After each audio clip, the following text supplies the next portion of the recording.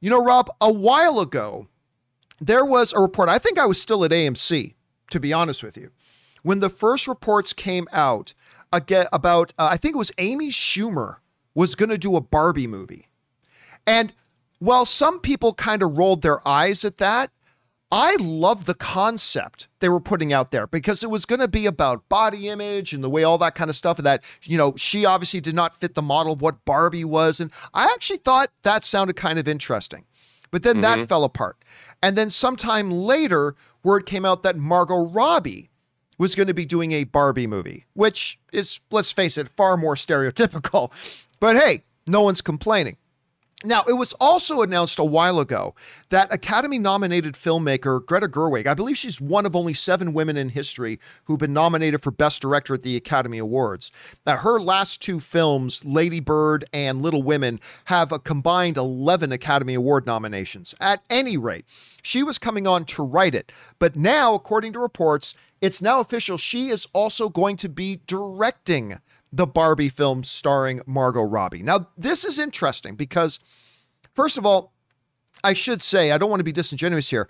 I thought Lady Bird is maybe the most overrated movie of the last 10 years.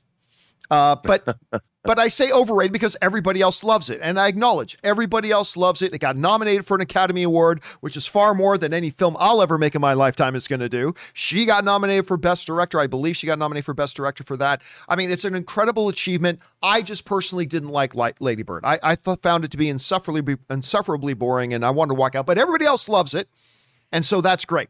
And then she did Little Women, which I loved her iteration of Little Women, as a matter of fact. So I thought she was really good with that. So it's really interesting that she's going to be bringing that. Now, Rob, when you're talking about an Academy level filmmaker and now an Academy nominated actress in the lead, I don't know about you, but for me, I have to admit it sort of changes my perception about what a Barbie live action movie could be. Because you know Greta Gerwig isn't going to step in to do some brainless fluff. I mean, I may not have liked Lady Bird that much, but mindless fluff it was not.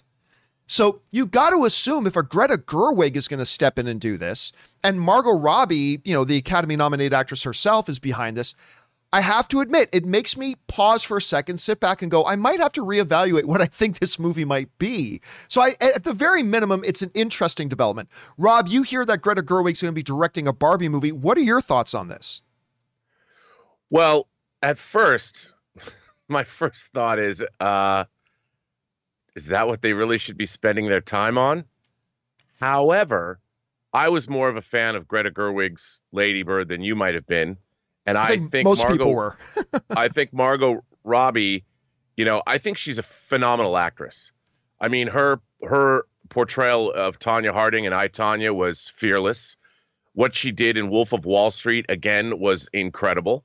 And I know everyone's like, oh, she's Harley Quinn, but she is a top drawer actress. I can see her turning in performances into her 90s.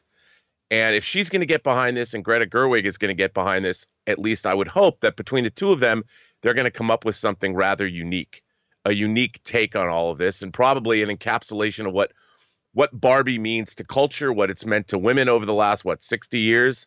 I mean, John, one of those episodes of The Toys That Made Us is about Barbie, and it's absolutely fascinating. So I'm hoping that we're going to get something. Look, I ain't going to run out and see it opening night if that's what you're asking me.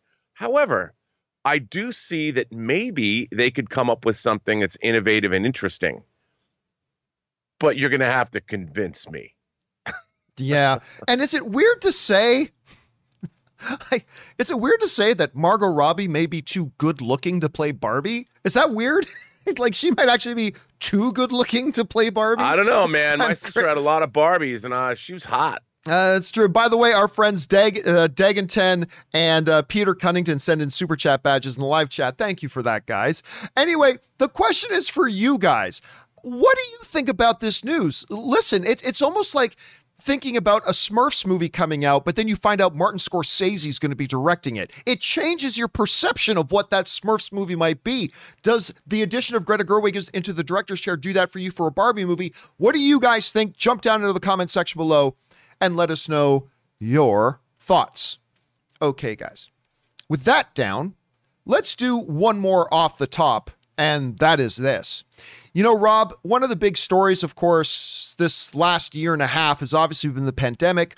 And for those of us in movie circles, how that pandemic has affected the movie industry. And we've been really gratefully been able to see that slowly but surely the recovery of the movie industry and the theatrical industry. We had things like the big hit of Quiet Place 2, which did great. Then F9, a movie neither you or I liked, but F9 came out and did fantastic business at the box office, made $70 million opening weekend, blowing away any previous film, the biggest opening since Star Wars: The Rise of Skywalker pre-pandemic, and it did great. So we've been anxiously awaiting to see how a Black Widow would do. Now, there have been predictions that Black Widow could hit anywhere from $70 to $85 million opening weekend, which would exceed that of F9, and again, be another great step towards the full recovery of the theatrical industry. There are a few things going against it, of course, not the least of which the fact that Disney is still doing that idiotic premium release thing on Disney Plus, where you got to be a Disney Plus member and you got to pay $30 on top of that, and you don't even get a theatrical experience. But whatever, you know, some people are, and maybe a bunch of people are going to take advantage of that as well. So how big could it be? Well, apparently the answer is pretty big, because keep this in mind. The opening night numbers for Fast 9, opening night, was $7.1 million in box office opening night. That was a pandemic record. Since the pandemic era started, that was a record for an opening night at the box office. Black Widow was interesting. How is it going to do? Well, now we know. Black Widow came out and almost doubled that amount. They nearly doubled that amount with $13.2 million. Fast 9, which opened to $70 million, came out of the gate with 7.1, a pandemic era record. Everybody was celebrating, and for sure it was a terrific result for it. I don't think, Rob, and even the most optimistic of people, and I know you have been very optimistic about how Black Widow could do, but I don't know that even the most optimistic of person would have foresaw that Black Widow would come close to doubling the opening night results of Fast 9. Now, before anybody gets ahead of themselves, I'm sure right now there are a bunch of people thinking, well, that means this thing's going to make double the box office opening weekend. It's going to make 140 million opening weekend. Since, you know, Fast 9 did 70, it nearly doubled it. This thing could get close to 140. All this really means is that there was a lot of people anxious to get out and see it on its first available night. It doesn't necessarily mean that that Friday will also have double the numbers, and then Saturday will also have double the numbers, and Sunday will also have double the numbers. You're not going to see Black Widow making 140 million opening weekend. But, Rob, you and I had a discussion just a couple of days ago about whether Black Widow could realistically hit that $100 million mark, even though the projections were around 85. They've now adjusted that and said they're projecting 80 to $90 million. And Rob, you and I both said that it had a very good chance, but you went even further. You said it will make 100 million or more opening weekend. These numbers seem to bode very well for that prediction. Rob, you're seeing this makes nearly double that what F9 did on its opening night. An absolutely spectacular result. What's your evaluation of this, and how does this alter your perception about the chances Black Widow has of actually cracking $100 million opening weekend? Well, you know, to me, it's kind of, to be honest, it's kind of what I expected. And I think, you know, people haven't seen a big Marvel movie in a long time, coupled with the fact that, you know, a lot of people underestimated Captain Marvel, which made over $1 billion. And I said, look, the simple fact that you've got a movie that moms and daughters can go see together. And that is something that isn't normally taken into consideration with big budget genre films. And there's the element of family in this as well that has been all the reviews and the people that have written articles about this movie have come down on heavily. And the sisterly bonds between Yelena and Natasha here. I think that the female audience is always underestimated for movies like this. And that's why, you know, I think that it's kind of what I expected. We'll see. It really comes down to how do people like the movie? And I've read a lot of, you know, there's been, of course, a lot of pundits in our space who've talked about, oh, it's not so good. But I haven't seen a lot of female pundits say that. And I think that sometimes we as men might miss when you have films films like this that is about female bonding and two women working together to kick some ass, that we underestimate how important this is to the sisters that live on this planet that love this kind of stuff and are an underserved audience. So I stand by my prediction, John. I want to believe it's going to make 100 million, but that's only if the audience digs it. But I'm sticking by it. Sticking by it. Well, in asking the question about how does the audience take it, it's not just the female audience. Like, as of right now, this thing is still holding over 80% on Rotten Tomatoes. But now that audiences have actually starting to see it, remember, Rotten Tomatoes now has verified user ratings, meaning only people who can verify that they bought a ticket to see the movie through Fandango can register a vote. So it prevents review bombing, or at least to a big degree prevents review bombing. And look at this. Black Widow's got an 81% critic rating, but it's currently holding a 94% audience rating. 94%. Now, that doesn't mean that everybody who saw it thinks it's a 9 out of 10 movie, but it means at least 94% of the audience is saying, we like this movie. I mean, that's huge, because I like Black Widow. You know, I did my review for Black Widow. I like this movie. I don't think it's top shelf MCU, but it's a solid movie. David Harbour was absolutely fantastic in it. I thought he was great. The family dynamics I thought really good. I thought the villain was a letdown, but overall it was a solid movie. But I didn't expect the audience score to be that high. I was expecting like 70 to 75%, which still would be great. That would still be very good. But the thing is holding an 81% and a 94% audience. I mean, so apparently the word of mouth on this thing is going to be strong. Rob, let me ask you this now, just to put the fire to your feet a little bit. I'm going to set a number here, an over-under number. Over or under, Black Widow will make $112 million opening weekend. Over or under that? That's a tough one, right? I'm gonna go under. Look, I've already set my bar high enough. I can't go further. I can't go more, John. Listen, I was before thinking this movie's got a shot at $100 million. I think I set it at like 40% or something like that. I'm now going to go over 50% that's going to make, but I would also take under 112. I don't think it's going to make 112, but oh my God, the fact that this thing could make $100 million, even if it doesn't, I mean, even if this thing hits like $95 million, it's impressive. The question is for you guys, what do you think about these numbers for Black Widow? I mean, Fast 9 set the record. It was great bringing people back into the theaters for opening night with like $7.1 million for its opening night. Black Widow almost doubles it at 13.2. What do you guys think, and how big do you think the overall opening weekend for this film can be? Whatever you guys think, jump on down to the comment section below and let us know your thoughts. Okay, guys, with that down and out of the way, let's move on to our main topics today here, shall we? And how do we select our main topics here on the John Campea Show? Well, it's really rather simple. You see, you guys come up with our main topics. Whenever you come across a big topic, issue, or story that you think we need to cover as a main topic here on the show, just go anytime 24/7 over to www.thejohncampeashow.com/contact. Once you get there, you're going to see a form. Fill it out with your topic or question. It's absolutely free. Hit submit, and then maybe, just maybe, you might see your submission featured as a main topic here on the John Campea Show. With that down, Rob, what is our first main topic today? Well, John, the first topic comes to us from Austin Farley. Hey, John and crew. I was wondering if you saw the news that Amazon has greenlit a sequel to The Tomorrow War. I was pretty surprised to see this, considering it had little marketing and virtually no buzz leading up to the release.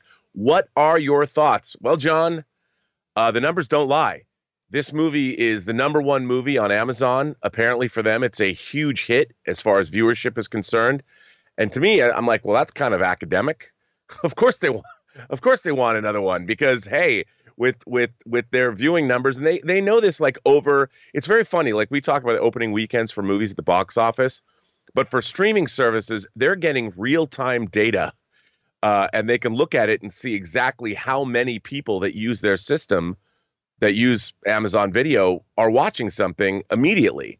So for them, they're like, well, this is our number one movie, maybe ever. I don't know if that's true, but it was big, big, real big for Amazon. So to me, it's academic. I mean, obviously, they're very happy with the results. So for them, it was a no-brainer. And look, did I love the movie? I watched it. It was fine. You know, I didn't think it was a pastiche of about 5 different movies I could throw out right away. Even a little bit of A Quiet Place was in it. But if I hadn't seen all those other movies and watched it in like 1984, I'm like, this is pretty cool. You know, I would have thought about it in the same way I thought about Tremors, I guess. But Cinema Blend says the creative team that brought the action movie about an apocalyptic alien war is apparently involved in continuing with the Tomorrow War 2 per Deadline.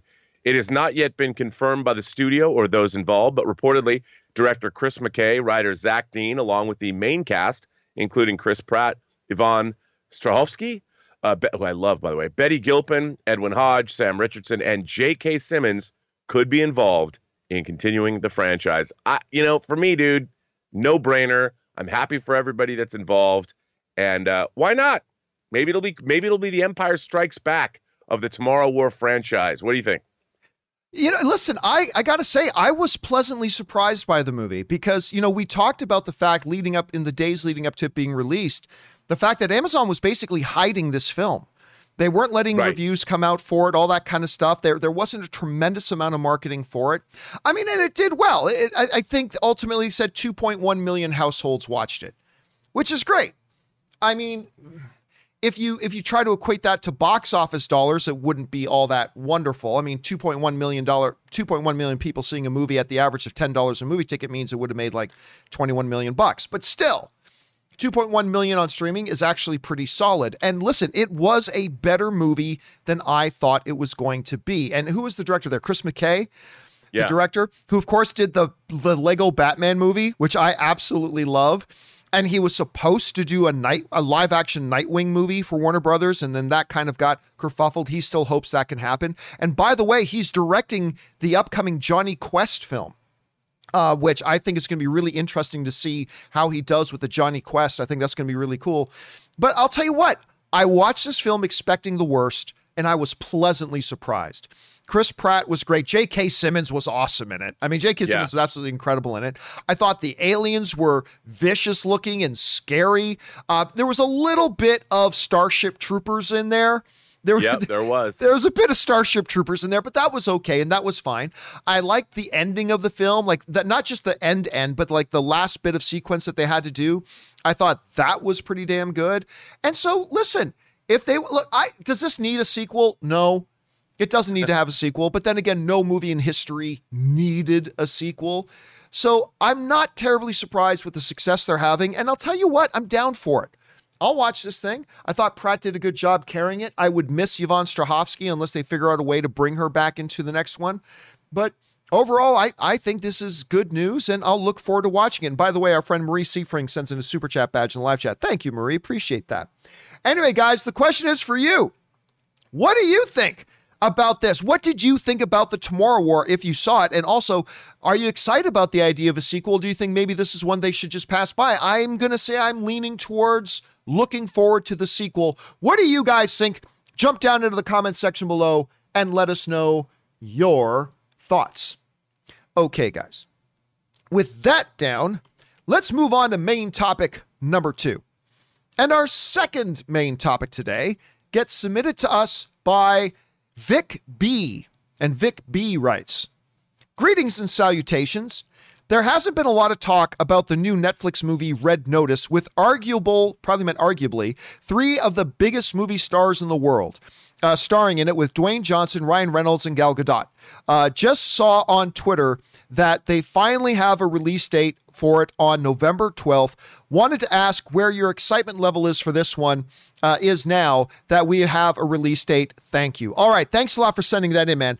I don't know that I'd say it's 3 of the biggest movie stars in the world. I mean, Dwayne Johnson and Ryan Reynolds, yes.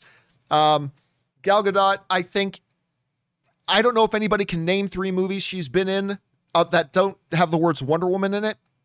But she's certainly popular. Ryan Reynolds, is one of my favorite actors in the world right now. Dwayne Johnson is one of my favorite guys in movies to see.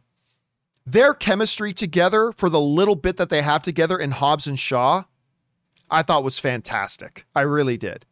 Add in somebody like a gal on this too, it certainly gives the film a lot of star power. We finally do have a release date for November 12th. This comes to us from the folks over at Deadline who write, finally, in the best rock voice, finally!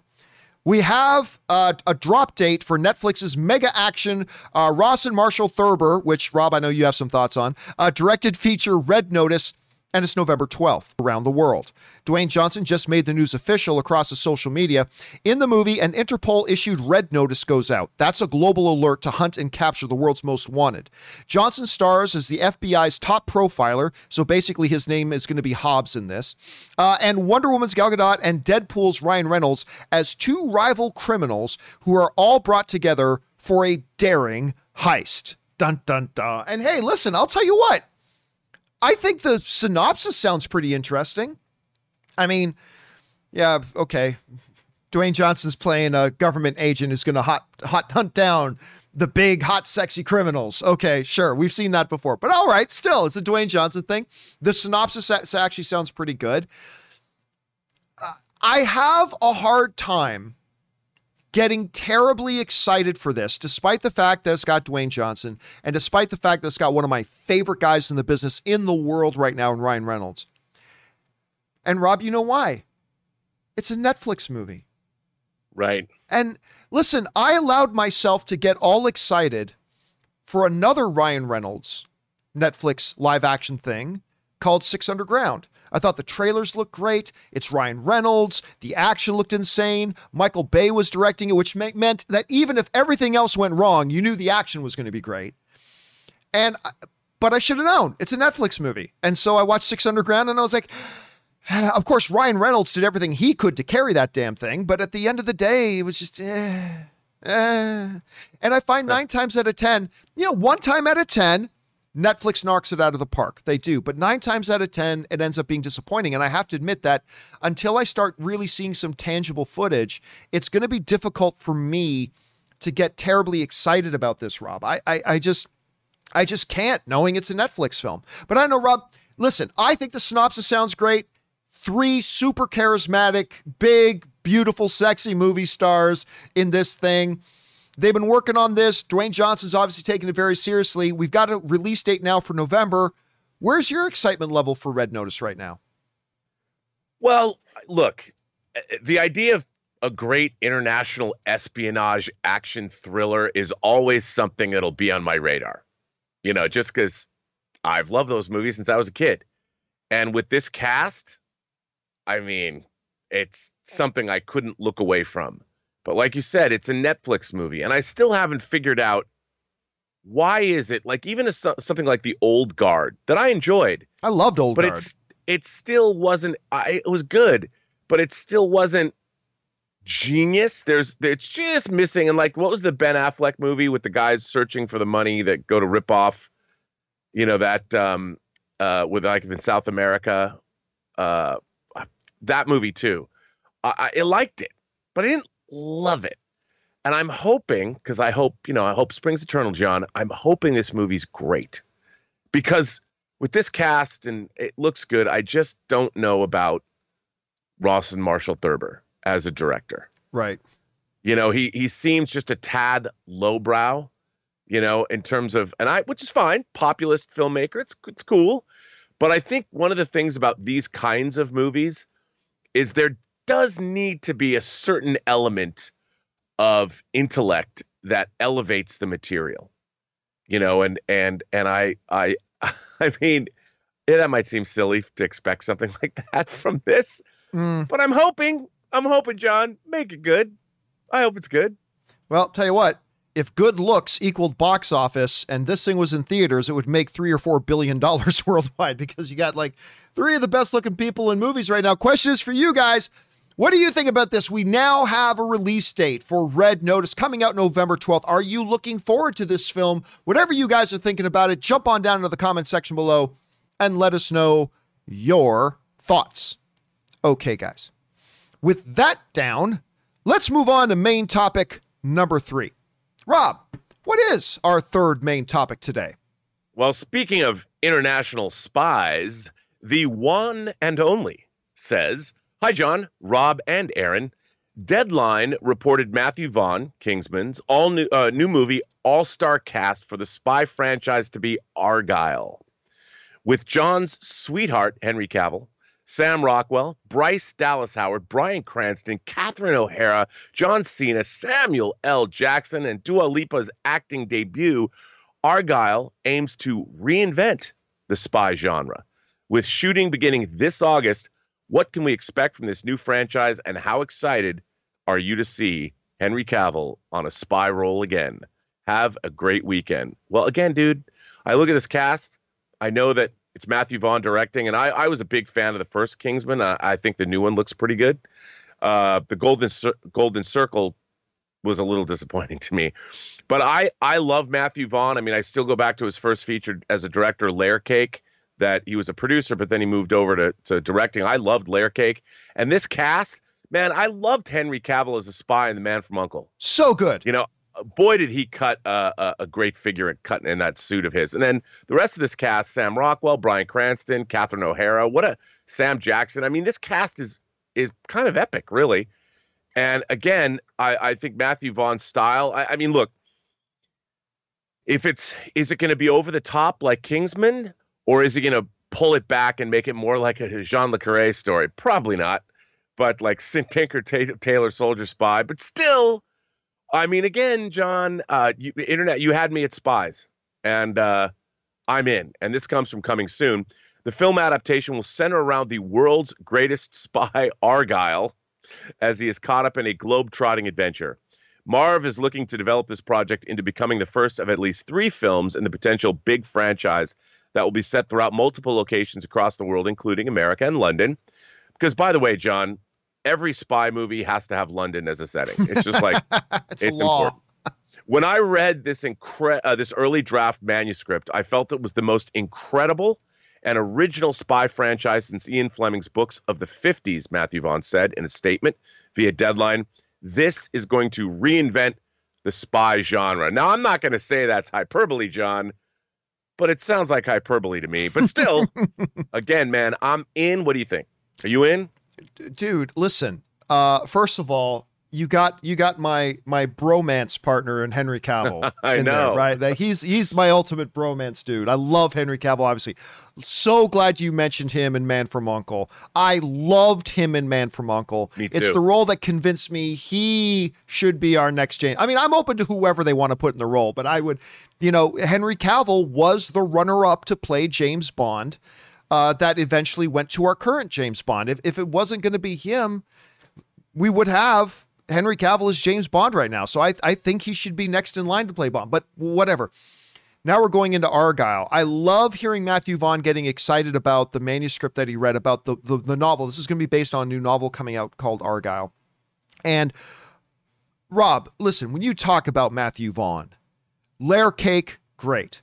But he also did what I consider to be maybe the most underrated movie ever made, in Stardust. I love Stardust. You guys hear me talk about that movie all the time. It is imaginative and creative and delightful and just fantastic. It is the modern day Princess Bride.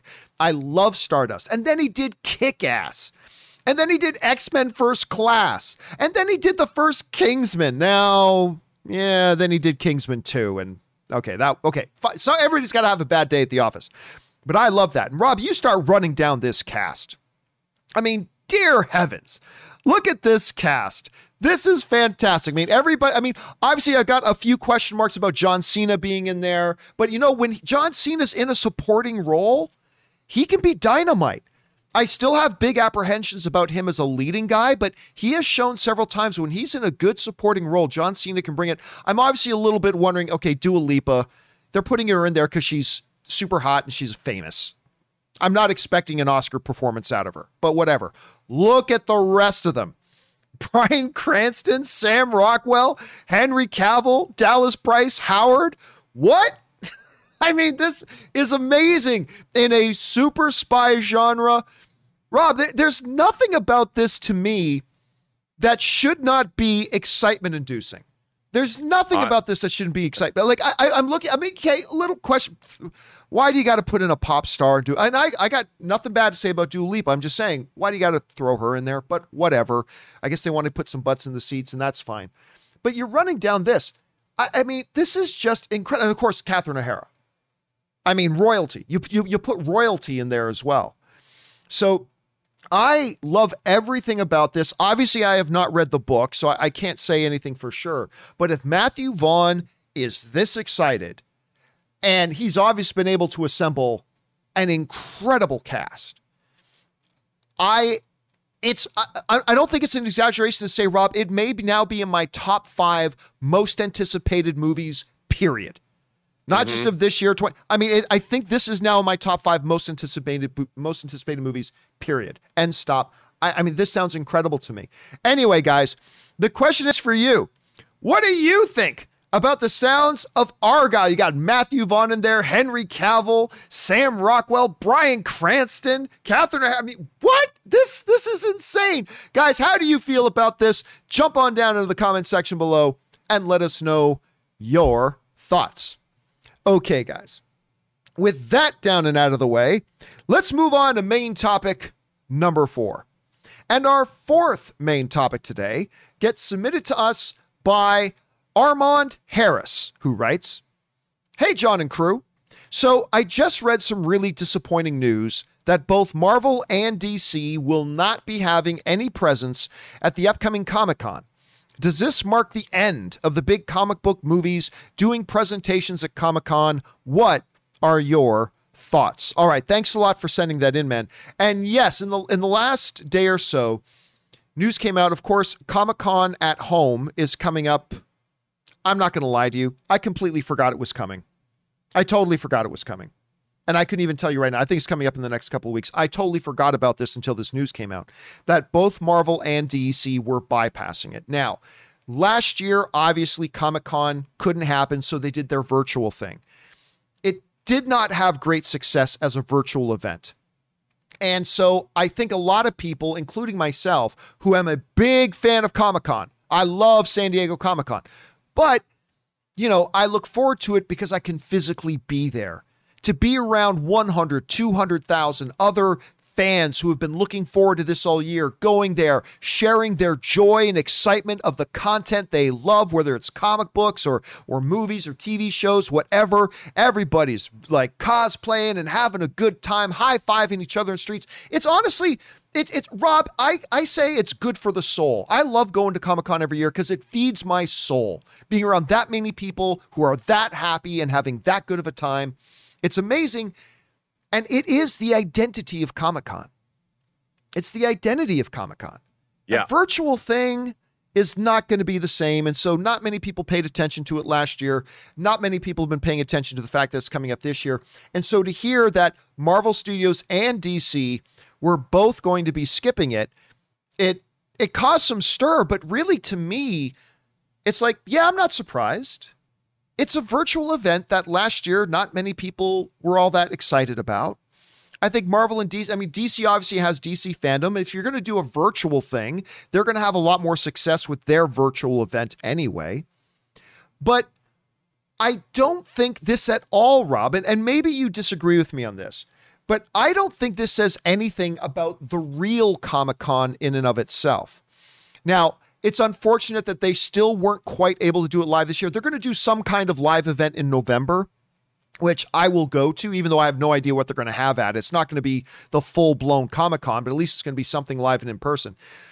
Sure. But Rob, even the last Comic-Con, the last live Comic-Con we had, Kevin Feige made big splashes and big waves at that thing. He brought out, you know, Jane came out, Natalie Portman came out, Taika Waititi got down on his knee and presented Mjolnir to Natalie Portman. You know, we had Mahershala Ali, and it's just, they made a big deal and they made big splashes, and that was at the last Comic-Con. Rob, right now, listen, it's a long ways off, who knows? But when Comic-Con happens again, the real Comic-Con, I believe you will see Marvel return.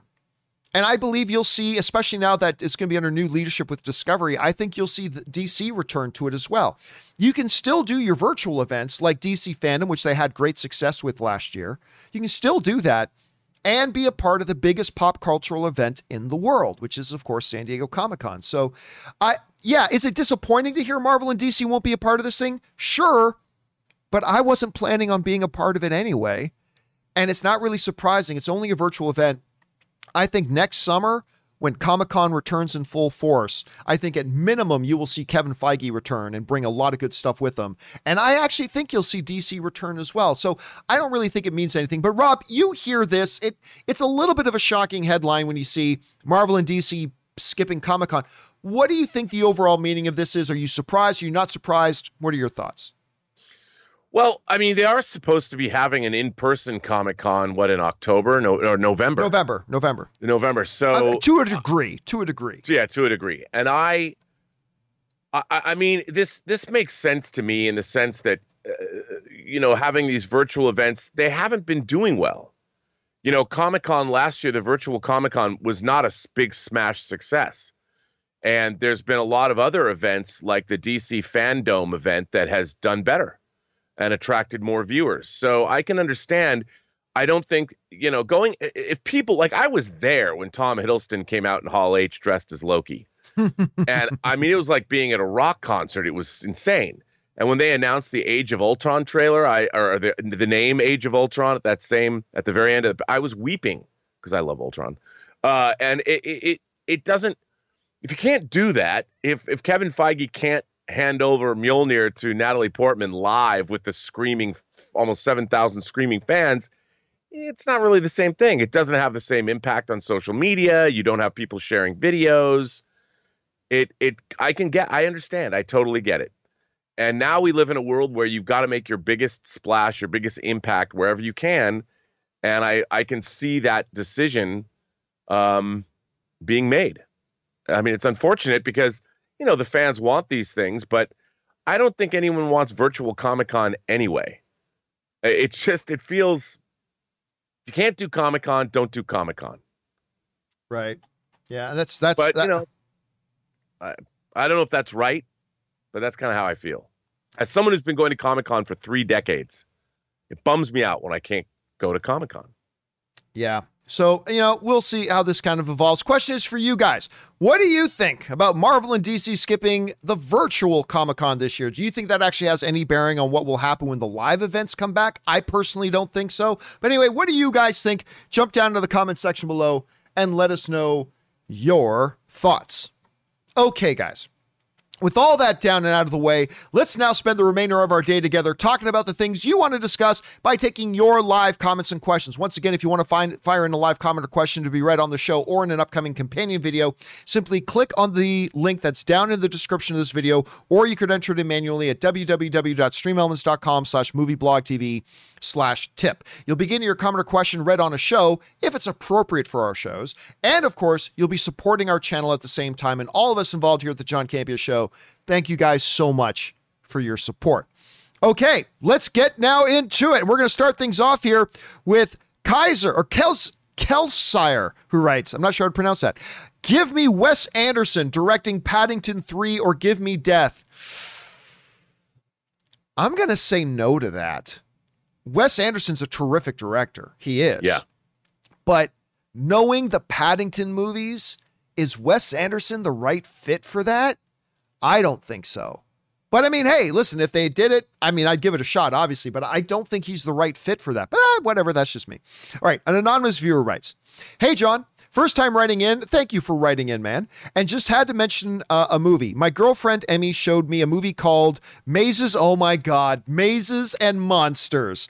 A movie about Dungeons and Dragons starring Anne's favorite, Tom Hanks. Tell me you've heard of this movie. Oh, Rob, we've talked about this movie many times. This, for those of you who don't know, Mazes and Monsters, I believe it was a made-for-TV movie. Yes, it was. And it was with a very young Tom Hanks. And basically, the moral of the movie was warning people about the evils and the harm that kids playing this devil game, Dungeons and Dragons. And Rob, you'll never forget that last scene of I can't remember the exact words, but Tom Hanks standing there on a bridge. Oh God, what am I doing? Oh, like, hey parents, if your kids play Dungeons and Dragons, they're all going to throw themselves off bridges. Oh my God, everybody remembers Mazes and Monsters.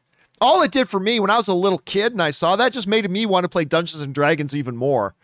Of course, they couldn't call it Dungeons and Dragons in their movie because that would violate copyright. So they had to call it Mazes and Monsters. But yeah, everybody today still laughs about that so hard. Rob, did you ever see Mazes and Monsters? And what are your memories of that? Oh, dude, I did. And, you know, back then it was like a big deal. And also the idea that Dungeons and Dragons is satanic. It will lead you children down the primrose path and your lives will be engulfed by evil. I mean, people actually thought that, kind of like the PMRC was like, this heavy metal music is dangerous. And that's kind of where that whole TV movie was coming from. It was a cautionary tale. And I thought, come on, man. Really? I mean, it was like a geek after school special. Instead of being about like bulimia or anorexia or drugs, it was like the dangers of role playing. Yeah.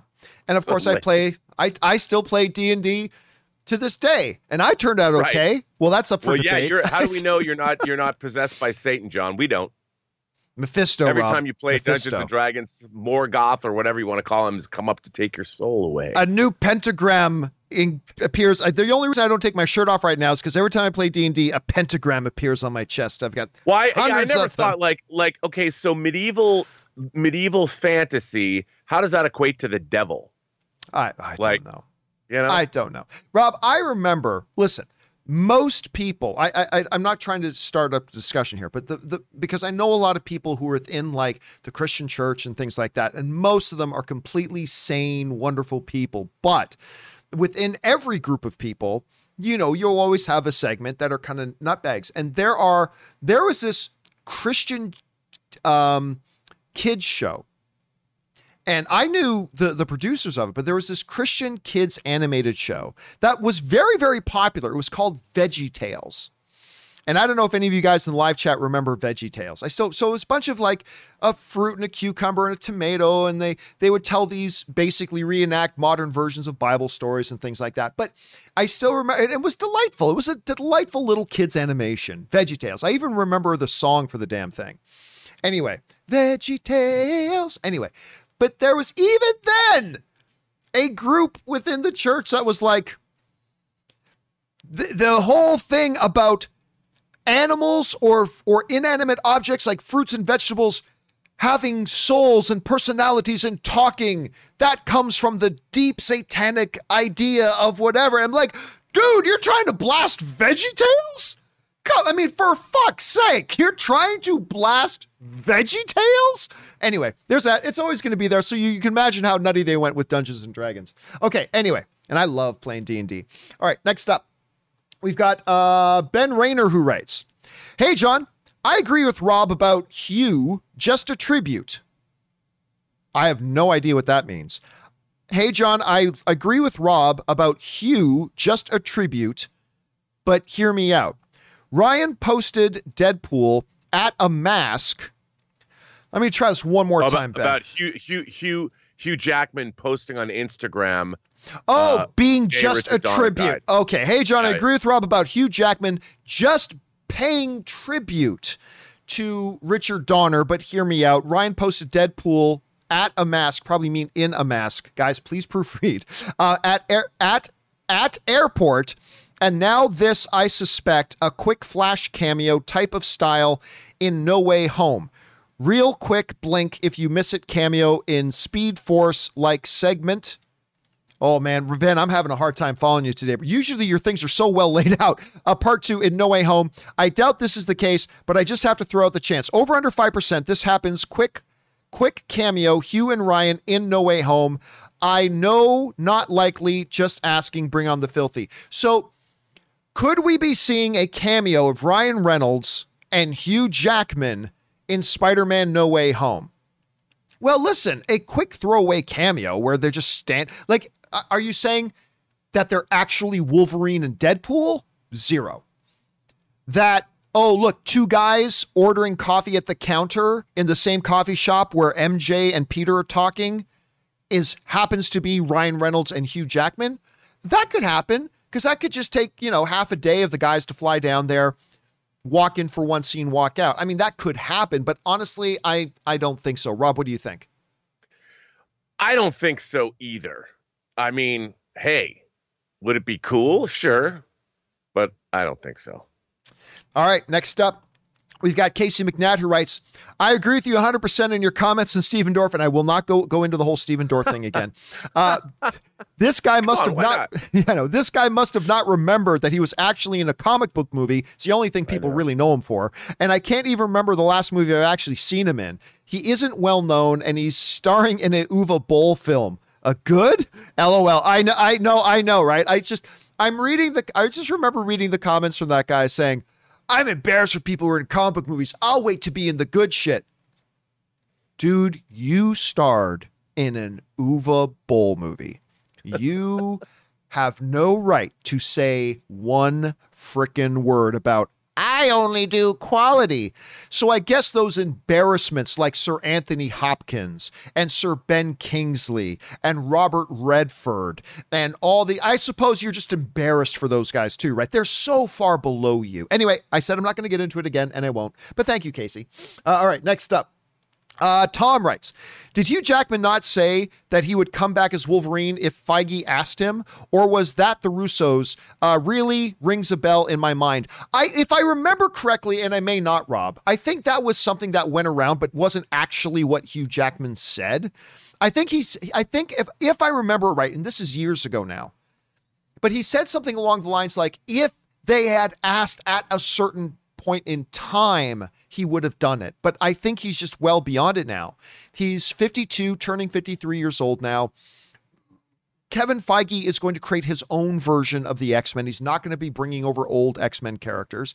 And Hugh Jackman has stated emphatically that he is done with the types of workouts that he had to do all the time to stay in Wolverine kinds of shape.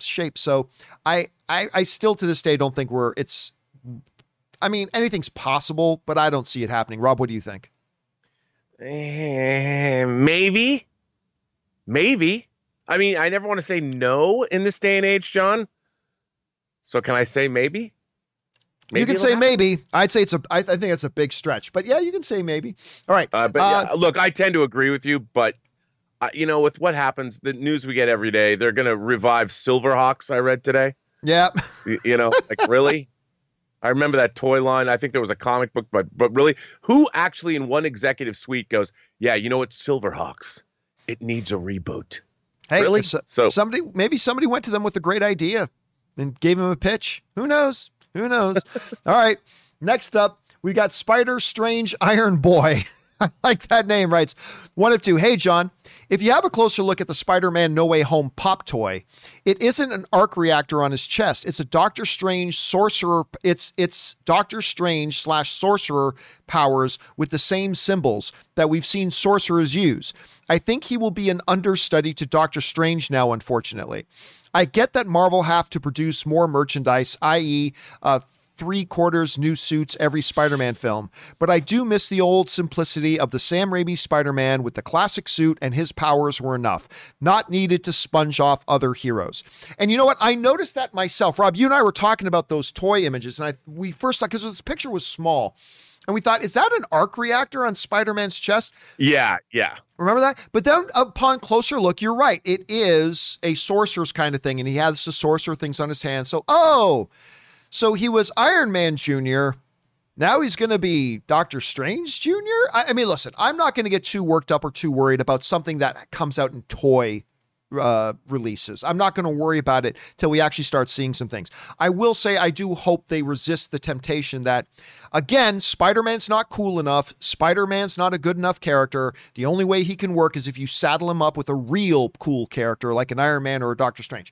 I'm not saying that's what they're doing. I'm just saying I hope they avoid that. But Rob, once you notice that it was like a sorcerer's kind of thing popping up, are you worried that they're going to make him a Doctor Strange Jr. at this point, or are you not worried about that yet? Well, I mean, I don't know about that, although that's a distinct possibility.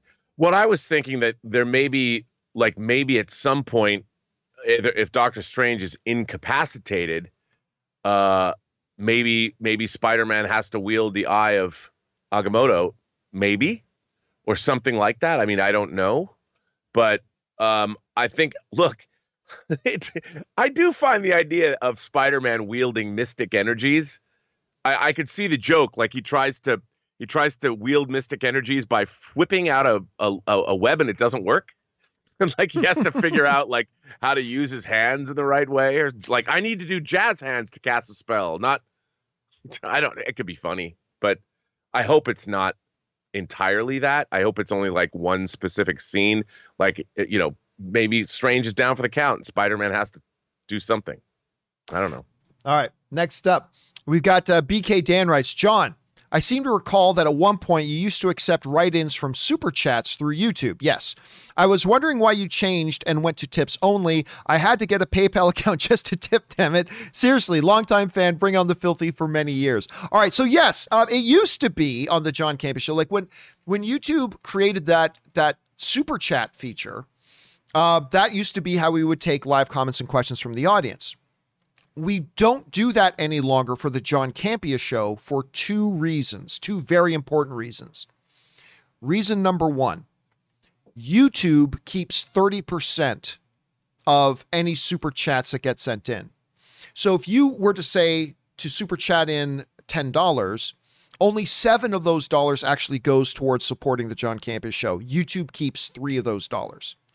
Whereas with using Stream Elements and PayPal, they keep 7%. Anyway, it's a much smaller percentage. It's a much smaller percentage that they keep.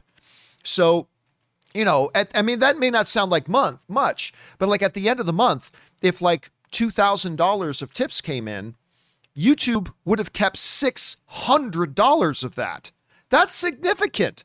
That's really significant. So we went with PayPal. But then the second reason that we did that is because we started to do other shows outside of the John Campea Show. So we had play-in chats, we have the spoiler discussions, we have the pre-game shows, and we needed to have a way to keep the questions separate. So when you sent in a question for the John Campea Show, it didn't accidentally get read in a WandaVision spoiler discussion. That if you sent in a Loki spoiler discussion comment, it didn't accidentally get mixed in with a question for the John Campea Show. So what we started to do was a system where for our pregame shows, play-in chats, spoiler discussions, all that kind of stuff, we only use super chats, so that way we can keep all the questions organized. And then for the John Campea Show, we only use the tip link. That way we're able to keep the questions properly separated so we know which question was being asked for what. And of course, for the John Campea Show, it meant that YouTube was not keeping 30% of the finances that were coming in. So those are the reasons that we do it that way. I hope that makes that clear. And if you have any more questions about that, feel free to ask. All right. Thanks for that, BK. Next up. Stubble McShave writes, over under 8% that Hugh Jackman is Reed Richards. I'm not lying about this, Rob. Not lying about this. A buddy of mine and I had a conversation about that very same thing. That, remember, just because I don't believe Hugh Jackman is coming back to the MCU as Wolverine, that doesn't mean he can't come to the MCU. Chris Evans was in the Fantastic Four, but they were still able to bring him into the MCU. No problem at all. And it's looking more and more like the fan casting of John Krasinski and Emily Blunt as, Reed and Sue Richards isn't going to happen. But a Hugh Jackman as Reed Richards. Genius, by the way. Brilliant. I would be all over that. Now, you're asking over under 8%.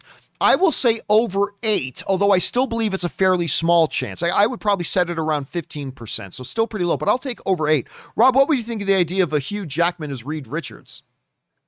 Hello, gorgeous. I'm in. What a great idea. Put a little gray in his temples. I mean, that guy, you know what, John? It was you who I was not going to see The Greatest Showman.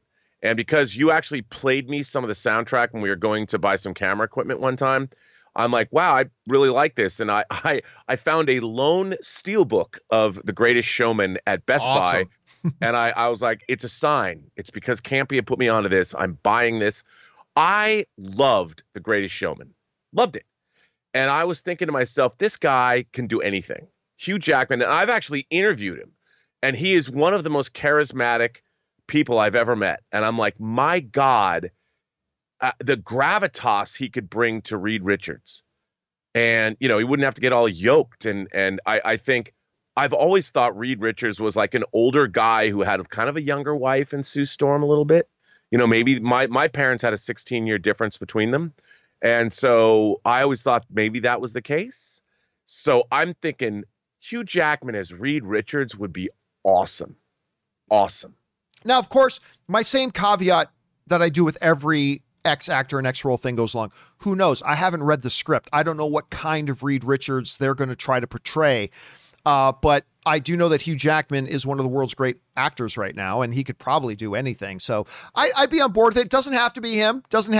But I admit if they did announce that tomorrow, I'd probably be pretty excited. All right, next up, we've got Dad Jokes, who writes, Stephen Dorff's next movie, Goodfellas 2, scene. Stephen makes a cynical and condescending comment about comic book movies, at which point Giovanni Campia's boys take him out to the back alley where Giovanni beats the living shit out of him with headphones.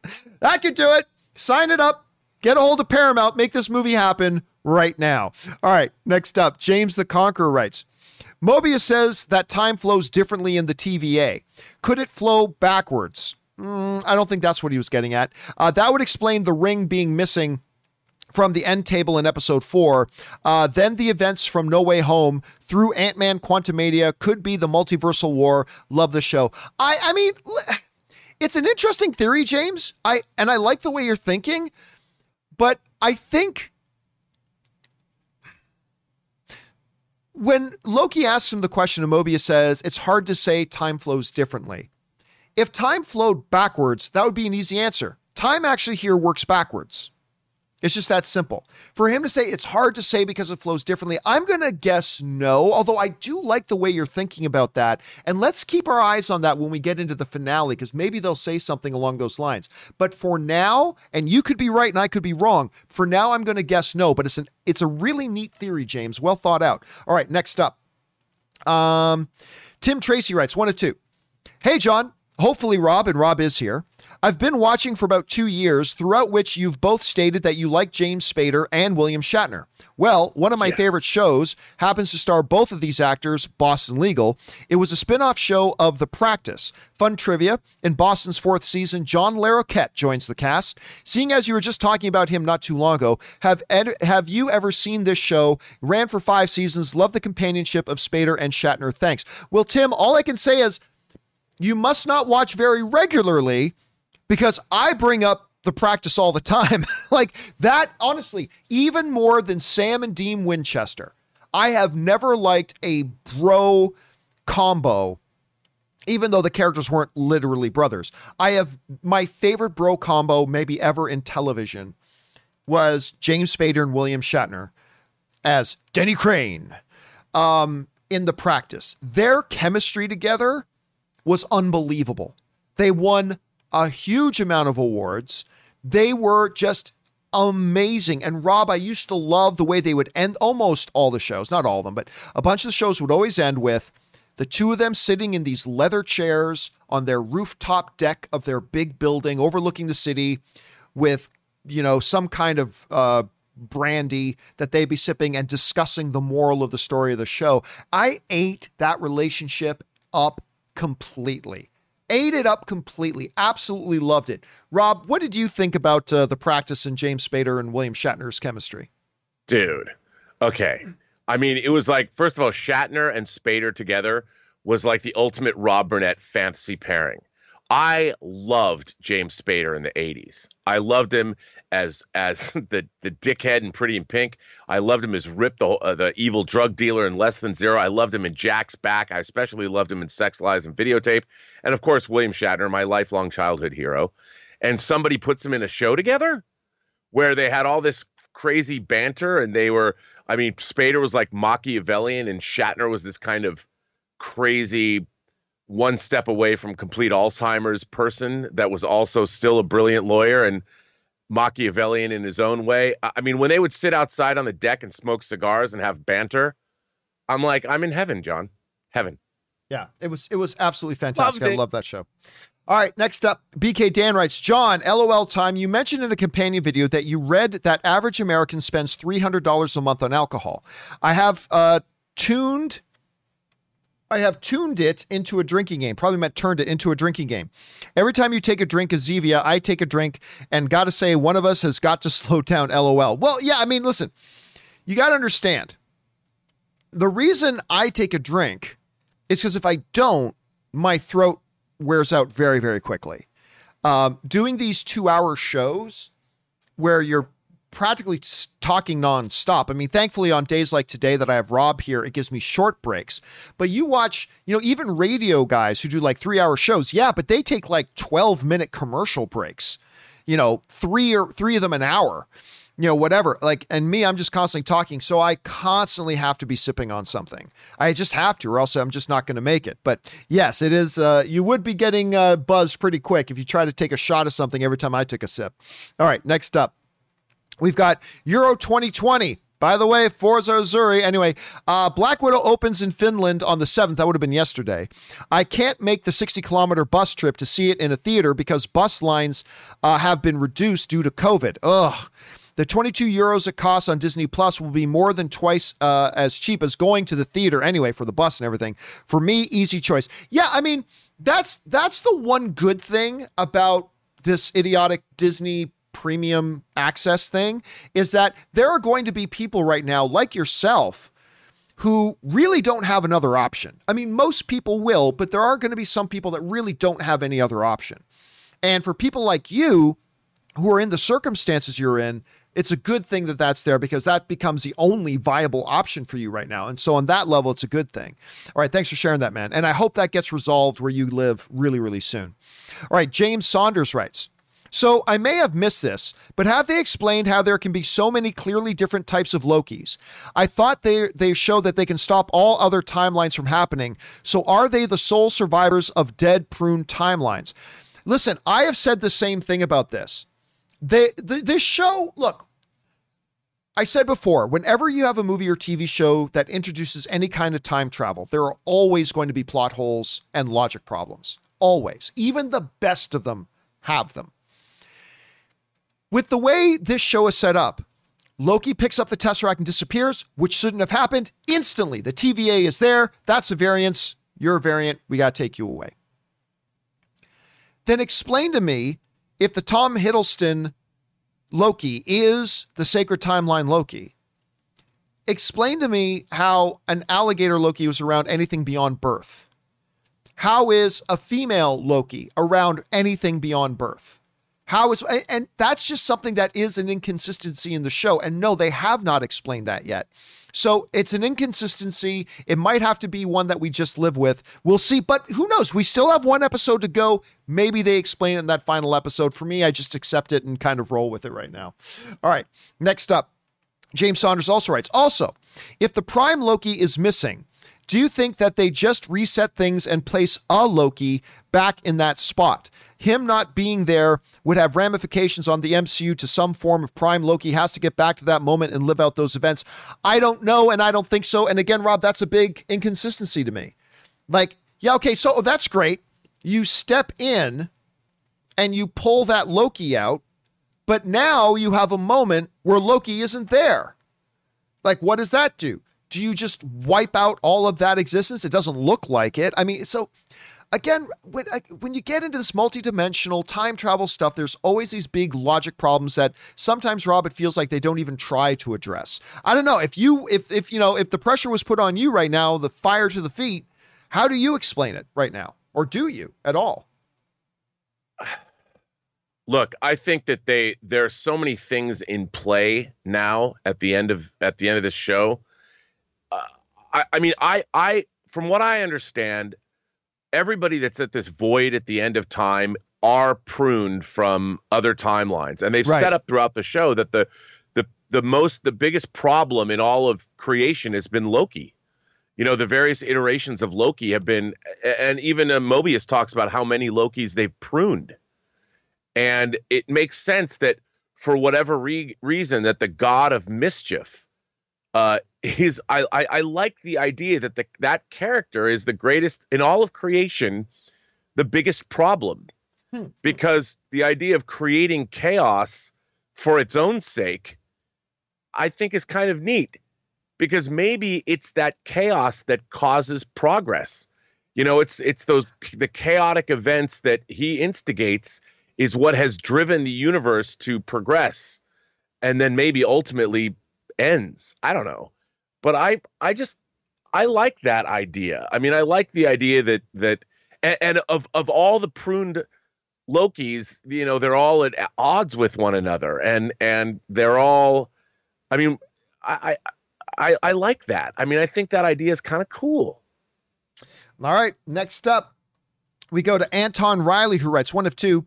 I had a long and kind of lazy weekend. Those are some of the best, my man. Anyway, got my first shot of Pfizer. Good on you, my friend. I got Pfizer as well. On Saturday, I got HBO Max for the first time just so I could watch Lovecraft Country. Nice. Binged, watched the 10 episodes in 2 days, and I can say it's really good. Kind of sad no season 2.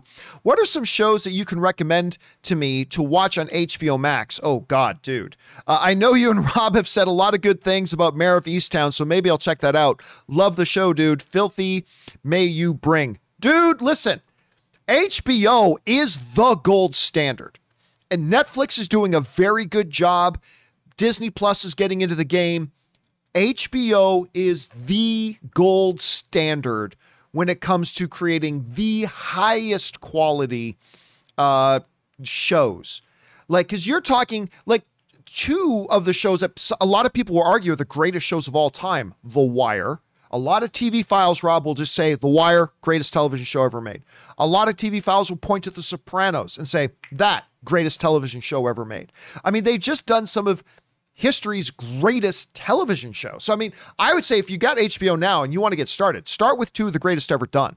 Go to The Sopranos, go to The Wire, and watch those things. And when you're watching The Wire, yes, you'll recognize a very, very young Michael B. Jordan running around. But Rob, put it to you, somebody just picked up HBO Max. What are you recommending they go to watch? Well, I would be one of those people that say The Wire. But no, I think Mare of Easttown being new, it's definitely something that's worth watching. If you like Stephen King, I thought The Outsider was pretty good, even though it wasn't perfect, but it was beautifully made. The Night Of, I really liked. That was a recent HBO series that I enjoyed. And then, of course, if you haven't seen it, Oz. Oh, go back and watch Oz, dude. Because that show, man, is still hardcore. Oz is great. And by the way, it was really probably a lot of people's first introduction to J.K. Simmons. Yep. Schillinger, man, what a character he is. But listen, Rob, I just pulled up a list because I forget a lot of these. Listen to some of these titles. Okay, obviously, The Wire, The Sopranos.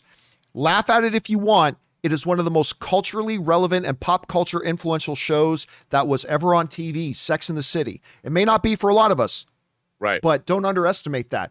Game of Thrones, the most decorated award-winning show in history.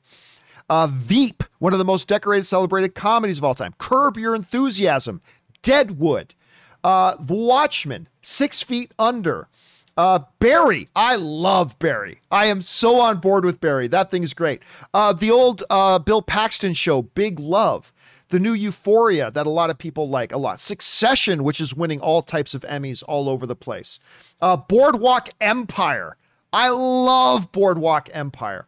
A lot of people are loving Secure right now. Big Little Lies won tons of awards. The cult classic that people seem to love is True Blood. I never watched a lot of that. Chernobyl, which is really more of a mini-series, but one of the greatest things I've ever seen on TV was Chernobyl. So you got to make sure that. Silicon Valley, Westworld. I mean, this is just some of the things that are HBO originals. So yeah, man, you've got yourself a world of content to consume. And yeah, so go and enjoy, my friend. Go and enjoy. Okay, next up. BK Dan writes, John, Dom in Fast 9 has what we in Dungeons and Dragons circles call plot armor. Prove me wrong. Yeah, that's kind of resistance to whatever it needs to be resistant to at the time. He kind of does have that, doesn't he? By the way, our friend Mukbang Review sends in a super chat badge in the live chat. Thank you, Mukbang. I appreciate that. And he says, #1 fan. Thank you, dude. I appreciate that very much. All right, next up, we've got I'm Sexy, Believe Me, Please, writes, Hey, John. Kate Shortland, the director of Black Widow, in an interview with Radio Times, when asked about sequel possibility, said, I think following a different character, yes. John, a Black Widow sequel in current MCU with Yelena as its lead is the logical step. Yes, but don't forget that it was Deadline, I believe, that Kate Shortland was talking to before that. And when Kate Shortland was asked by Deadline, Rob, this is key. When she was asked by Deadline, could there be a sequel? She specifically said, yeah, you can, because these girls, plural, still have multiple asses to kick. Now, in a subsequent interview, she says, oh yeah, focusing on a different character. Yeah. Look, tinfoil hat crazy theory time. I remember when we read that first quote from her in Deadline, and we were like, wait a minute, what do you mean? What do you mean girls? Like Natasha and Yelena? Like, wait, what? Did you just tip your hand? That, I mean, we all know that Scarlett Johansson is going to be back at some point. It's just like Robert Downey Jr. will but whatever. Did she just tip her hand? Now, what very well could have happened is once that interview came out, her phone rang and she looked at it, and in the words, Kevin Feige, on her phone. It says, yeah, hey, how about you shut up, Kate? How about you be careful of what you say? Now, again, I don't know that. That's just a tinfoil hat theory, but I don't know, Rob, what do you make of that situation? Do you think she just misspoke in the first interview and just meant Yelena? Or do you think she kind of tipped her hand to say that we're going to see Natasha back again at some point and then was covering her tracks with the second one? If you had to guess which one is the case here, which one do you think it is? Well, I mean, here's the thing. I don't think that when actors are speaking, they're thinking the way we think. They're thinking about they have the work done, and when they say things, I think you should necessarily take them at face value. I think they were setting up Florence Pugh to be coming back, and I think that was probably pretty much understood. They can always have Natasha come back. They could make another movie in that same period of time, I suppose. But I would tend to believe that actors are not necessarily thinking about teasing a sequel. I mean, I think they're half joking because I think actors, they don't necessarily know or understand. Yeah, but remember, franchises. This is the director. This is the director we're talking about. Well, yes, okay, but that too, and I don't. I mean, obviously, look, she wants to make another movie. And she was brought in. I was thinking that way because she was brought in by Scarlett Johansson. I mean, yes. Scarlett Johansson did put her up to that task. And so I just think, directors, actors, filmmakers, their position is, yeah, it'd be great to do another one. They're always like, whatever, but they're not thinking in terms of we as fans, like, the Marvel Undead Universe, everybody can come back. Right. So I think everybody, when they make a film, they just say the same kind of thing. Like, yeah, it'd be great to do another one. Love the cast and crew, because, when people make movies, they do love their cast and crew. And like, wouldn't we love to get the band back together and make another film? Sure. But I think they're thinking about it in different terms than we as fans would. So we as fans see different things. All right. Next up, we go to Chuck the Mystery, who writes, hey, John and Rob, I watched Steven Soderbergh's No Sudden Move, and I love it. I want to watch that. Dude, I'm dying to see that. I can't believe I haven't watched it. Yeah, I just haven't had a chance to watch it yet. Don Cheadle played a role that reminded me of my favorite character he ever played, Mouse in Carl Franklin's brilliant Denzel Washington film Devil in a Blue Dress. Love that. So good. Thoughts? So Listen, good. I would love to give you my thoughts on No Sudden Move. Rob and I both have talked about this, and we're both dying to see it. I have just not had the opportunity to sit down and watch it. Even though it's right there, I can just go watch. I just haven't had the opportunity to do it, so I have still not seen it. But again, the cast in that is incredible. Benicio del Toro, John Hamm, why am I freezing on? Brendan Fraser is in there too. I mean, it's a killer cast, and I'm dying to see it. But Rob, you haven't had the chance either yet? No, but I mean, I'm a huge Steven Soderbergh fan, and even when he made things like High Flying Bird and Unsane that he shot on iPhones, I love that Right. stuff too because he makes movies for adults, and I when I say that I mean adult material that I always find compelling, and I watch anything he makes, and this movie looks so good, but I just haven't seen it yet. All right. Next up, we've got Wes Maurer who writes, "Hey, John and Rob. Rob might be better to ask this, but I'm sure either of you could point me in the right direction. I'm thinking about starting a dangerous habit in collecting hot toys. Where online is the best place to order them from?" Now, I can tell you, there are a lot of places online you can get them. Hell, you can even get them on Amazon.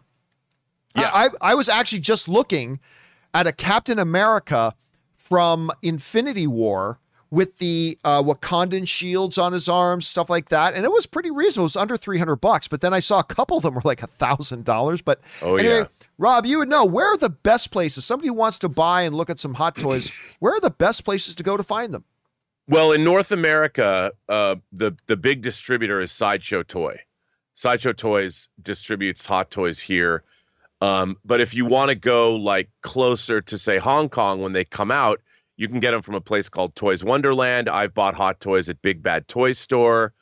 There's a lot of these bigger box retailer stores, but Sideshow does sell them. And when you buy hot toys from them, they do give you Sideshow reward points that you can later apply to other things, including other hot toys. But yeah, and obviously hot toys are kind of like they go up in value. So some of them can be very, very expensive. Yeah, like I was just perusing on Amazon for some of them. Like I said, some of them were up like 800, 900, 1,000. One was even like 12. One of the Iron Man ones was like over 1,200 bucks. Yeah. It was crazy. All right. Hopefully that just gave you some direction there, Wes. And good luck and don't spend too much. All right. Next up, we've got Willow who writes, "I disagree with you that releasing the unfinished version of the Snyder Cut onto HBO Max would have made everyone happy. I think the fans would have just launched a hashtag finish the Snyder Cut campaign, but hey, at least Warner Brothers wouldn't have lost all those millions." You're not wrong about that. You're not wrong about that. That they probably would have started, but guess what happened? Something far worse happened, right? Instead, now they spent, I mean, the reports are 70 million, but it was more than that. But they spent an additional $70 million, did not do anywhere near as well as they hoped it would. Although the results were good. The results were good, but it didn't perform nearly as well as they hoped. And instead, instead of satisfying the people who were asking Warner Brothers, "Hey, come on, give us the Snyder Cut," all it did was infueled them even more. And then it became restore the Snyderverse. And it became people organizing and review bombing other Warner Brothers things because they're not bringing back all the Snyder stuff and all that kind of stuff. I propose to you that while I agree with you, that had they just said, "Okay, look, you guys," I thought what Warner Brothers should have done, and I said this long before they ever announced that they were doing Snyder Cut. I said what they should do is just take the unfinished stuff that they have and put it out on HBO and say, "Guys, listen, we don't normally do this. It's not good form to put out unfinished product, but you guys have been asking for this. Here you go. This is what it was kind of going to look like," and release it for people to see. Now, you're right. There would have been some hashtags going around, "Finish the Snyder Cut." Yep, that probably would have happened. But I would recommend and suggest that it would have been far less damaging and it would have saved them $70 million. And I just think it would have been a lot less negative repercussions than what they got by putting it out in the first place, which again goes to prove the old adage, no good deed goes unpunished. But I still think to this day it would have been the better thing because I think there would have been less negative repercussions. I mean, the unfortunate part is we wouldn't have gotten the higher quality version of the Justice League come out. That would have been one of the drawbacks. But I think what they suffered as a result of putting that out would have been much, much, much smaller had they just put out the unfinished version. Now, Rob, I remember you and I were having discussions about that. Like, a few months before they announced that they were going to complete the Snyder Cut thing, which was an incomplete thing up until that time. And you were very much on the side of that they should complete it. I was kind of on the side of just take it and release it so people can see it. But in hindsight now that it's all kind of behind us and it's all in the rear view mirror and everybody's moved on, was it the right move to spend the money and finish it? Would they have gotten worse repercussions had they just released it on? I don't know. What are your thoughts on that right now? I think they absolutely, if you're going to do it, do it. If you're going to do it, finish it. Do it the right way. No filmmaker, no actor, no one who ever works on a movie wants an unfinished film released because it doesn't show anybody's work in their best light. And people that aren't in the film business, and let's face it, even a lot of people in the film business aren't able to look at an unfinished movie and understand what they're looking for. They're just like, they'll ask you, well, why didn't you finish it? So it'll never get judged on its own merits. It'll always be looked at as something that was never finished. So I think, look, kudos to everyone who went all in to make sure that the Snyder Cut reached us. I think it was a triumph for fandom, a triumph for Zack Snyder, a triumph for everybody that worked on that movie. And I think it will stand the test of time. And it'll be around for decades to come as what it is. And I think that's a great thing for everyone. And we're getting a Hot Toys 2-pack out of it. So good on us. Yeah. I just think today, if you really asked honestly, I think they regret doing it. I think Warner Brothers regrets doing it right now. But who knows? We'll see. But again, we did get a better version of the movie that comes out of it. All right, next up, we've got Emily, who writes, just leaving this tip in honor of your epic Steven Dorff takedown on Tuesday's live stream. Thank you, Emily. I appreciate that very much. And I won't go into the Steven Dorff thing again. All right, Dad Jokes writes, John, you mentioned that you have not seen a movie involving time travel where the travelers could only travel back a specific amount of time from the present. It actually was done in a pretty good 2006 movie called Deja. Well, that's the Denzel Washington movie, Deja Vu, starring Denzel Washington. Yeah, but I don't think, Rob, correct me if I'm wrong, I don't think that worked the way that time travel worked in Tomorrow War. Because in Tomorrow War, there was a fixed point in the future that moved forward in regular time, and a point in the past that moved at the same rate through time. And at all times, you could only jump back and forth between those 2 points as they collectively moved through time that way. I don't recall ever seeing that done. If I might be wrong, but I don't think that's the way it worked in Deja Vu. Do you remember that? Yeah, I don't think it worked like that in Deja Vu either. But again, it's funny, I own Deja Vu, and I don't quite remember the time travel mechanism in it. It's something I will need to rectify so I remember how it all worked. Yeah, I might have to go back and check that out to see if that's how it worked. But anyway, thanks for putting that on our radar, Dad Jokes. All right, Arnie Asada writes, last movie I saw in theaters before the pandemic shut down was the horrible Vin Diesel movie Bloodshot. Oh, thanks a lot, man. I thought I had put that out of my mind. I had forgotten about Bloodshot, but now it's back in. Anyway, only fitting that my first movie back should be the horrible Vin Diesel movie F9. Now I associate the pandemic with Vinny D. I call it the Vindemic. Because that was one of the last things that got put out just before, as the pandemic was hitting, was Bloodshot. And again, I am a huge Vin Diesel fan. I love that guy. I'll watch anything he puts out. I was not happy with Bloodshot. I don't think many people were happy with Bloodshot, but it is funny the way you put that. The last one I saw was Bloodshot, and the first one I saw back was F9. To you, it is the Vindemic. All right, that's interesting. Well put, Arnie. Well put. All right, next up. Don't forget Rewind. John writes, John, while funny, if you keep dropping F-bombs like you did on Dorff, YouTube will start pulling your videos and demonetizing you. Be careful. No, that's not the way YouTube works. Look, if you do it too excessively, they may demonetize that one specific video. But the way YouTube works is they won't go around, like if I drop like 25 F-bombs in one video, which I try not to do most of the time. But if I did, the worst thing that could happen is they might demonetize that one video. They won't demonetize other videos as a result of that. So it's really not something I worry about. Plus, they've gotten a lot more, YouTube has changed policies lately that they're a lot more flexible on just like language that's used, as long as it's not hate language and things like that. But they're a lot more lenient on that these days, so it's not really a big concern right now. By the way, Richard Hearn sends in a super chat badge in the live chat saying, good job. Thank you, Richard. I appreciate that, man. All right. Next up, we've got Anton Riley writes, I just saw the video that Chris Stuckman is directing an indie horror movie, and it sounds like he won't be doing movie reviews anymore, but doing something else with the channel in the future. Proud the dude is getting his opportunity and wish him the best. Yeah, listen, obviously you guys know I know Chris, and Chris has been on my panel at Comic-Con. He's come and done videos with me. I've gotten a chance to get to know Chris a little bit. And Rob, that news came out that Chris, I'm assuming you saw the news that Chris. Oh yes, I tweeted about it as soon as it dropped. Going to be directing a little film. Now listen, I confess that I had never heard of this company that he's doing it with, and they don't have any. It's called Paper something, and I remember when I went and looked them up. I know they have no social media presence. They have like under 1,000 social media followers. So I don't know anything about the company that he's doing it with.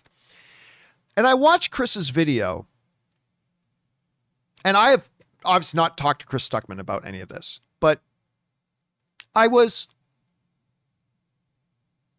a little saddened to hear, because listen, Chris is like one of the best guys out there at just straight up reviews. When it comes to straight up reviews, I always say that the job of a reviewer is not to say what's popular and not to try to convince you to agree with them. The job of a reviewer is to express what they thought in such a way that it helps you sharpen what you thought, whether it's the opposite thing that they believe or the same thing that they believe. And Chris has always been one of the best guys at doing that. You look at the two prominent straight up reviewers on YouTube are probably Jeremy and Chris, and they're polar opposites of each other. One does it very entertaining. One goes a little bit more in depth, right? And I've always considered Chris to be like really one of the best guys out there as a straight up reviewer with my interpretation and definition of what a good reviewer does. He's really good at that. And so knowing that he's so good at that, I'm not going to lie, I was a little saddened as a fan of his to hear him say he doesn't even like doing it. He doesn't even like doing movie reviews.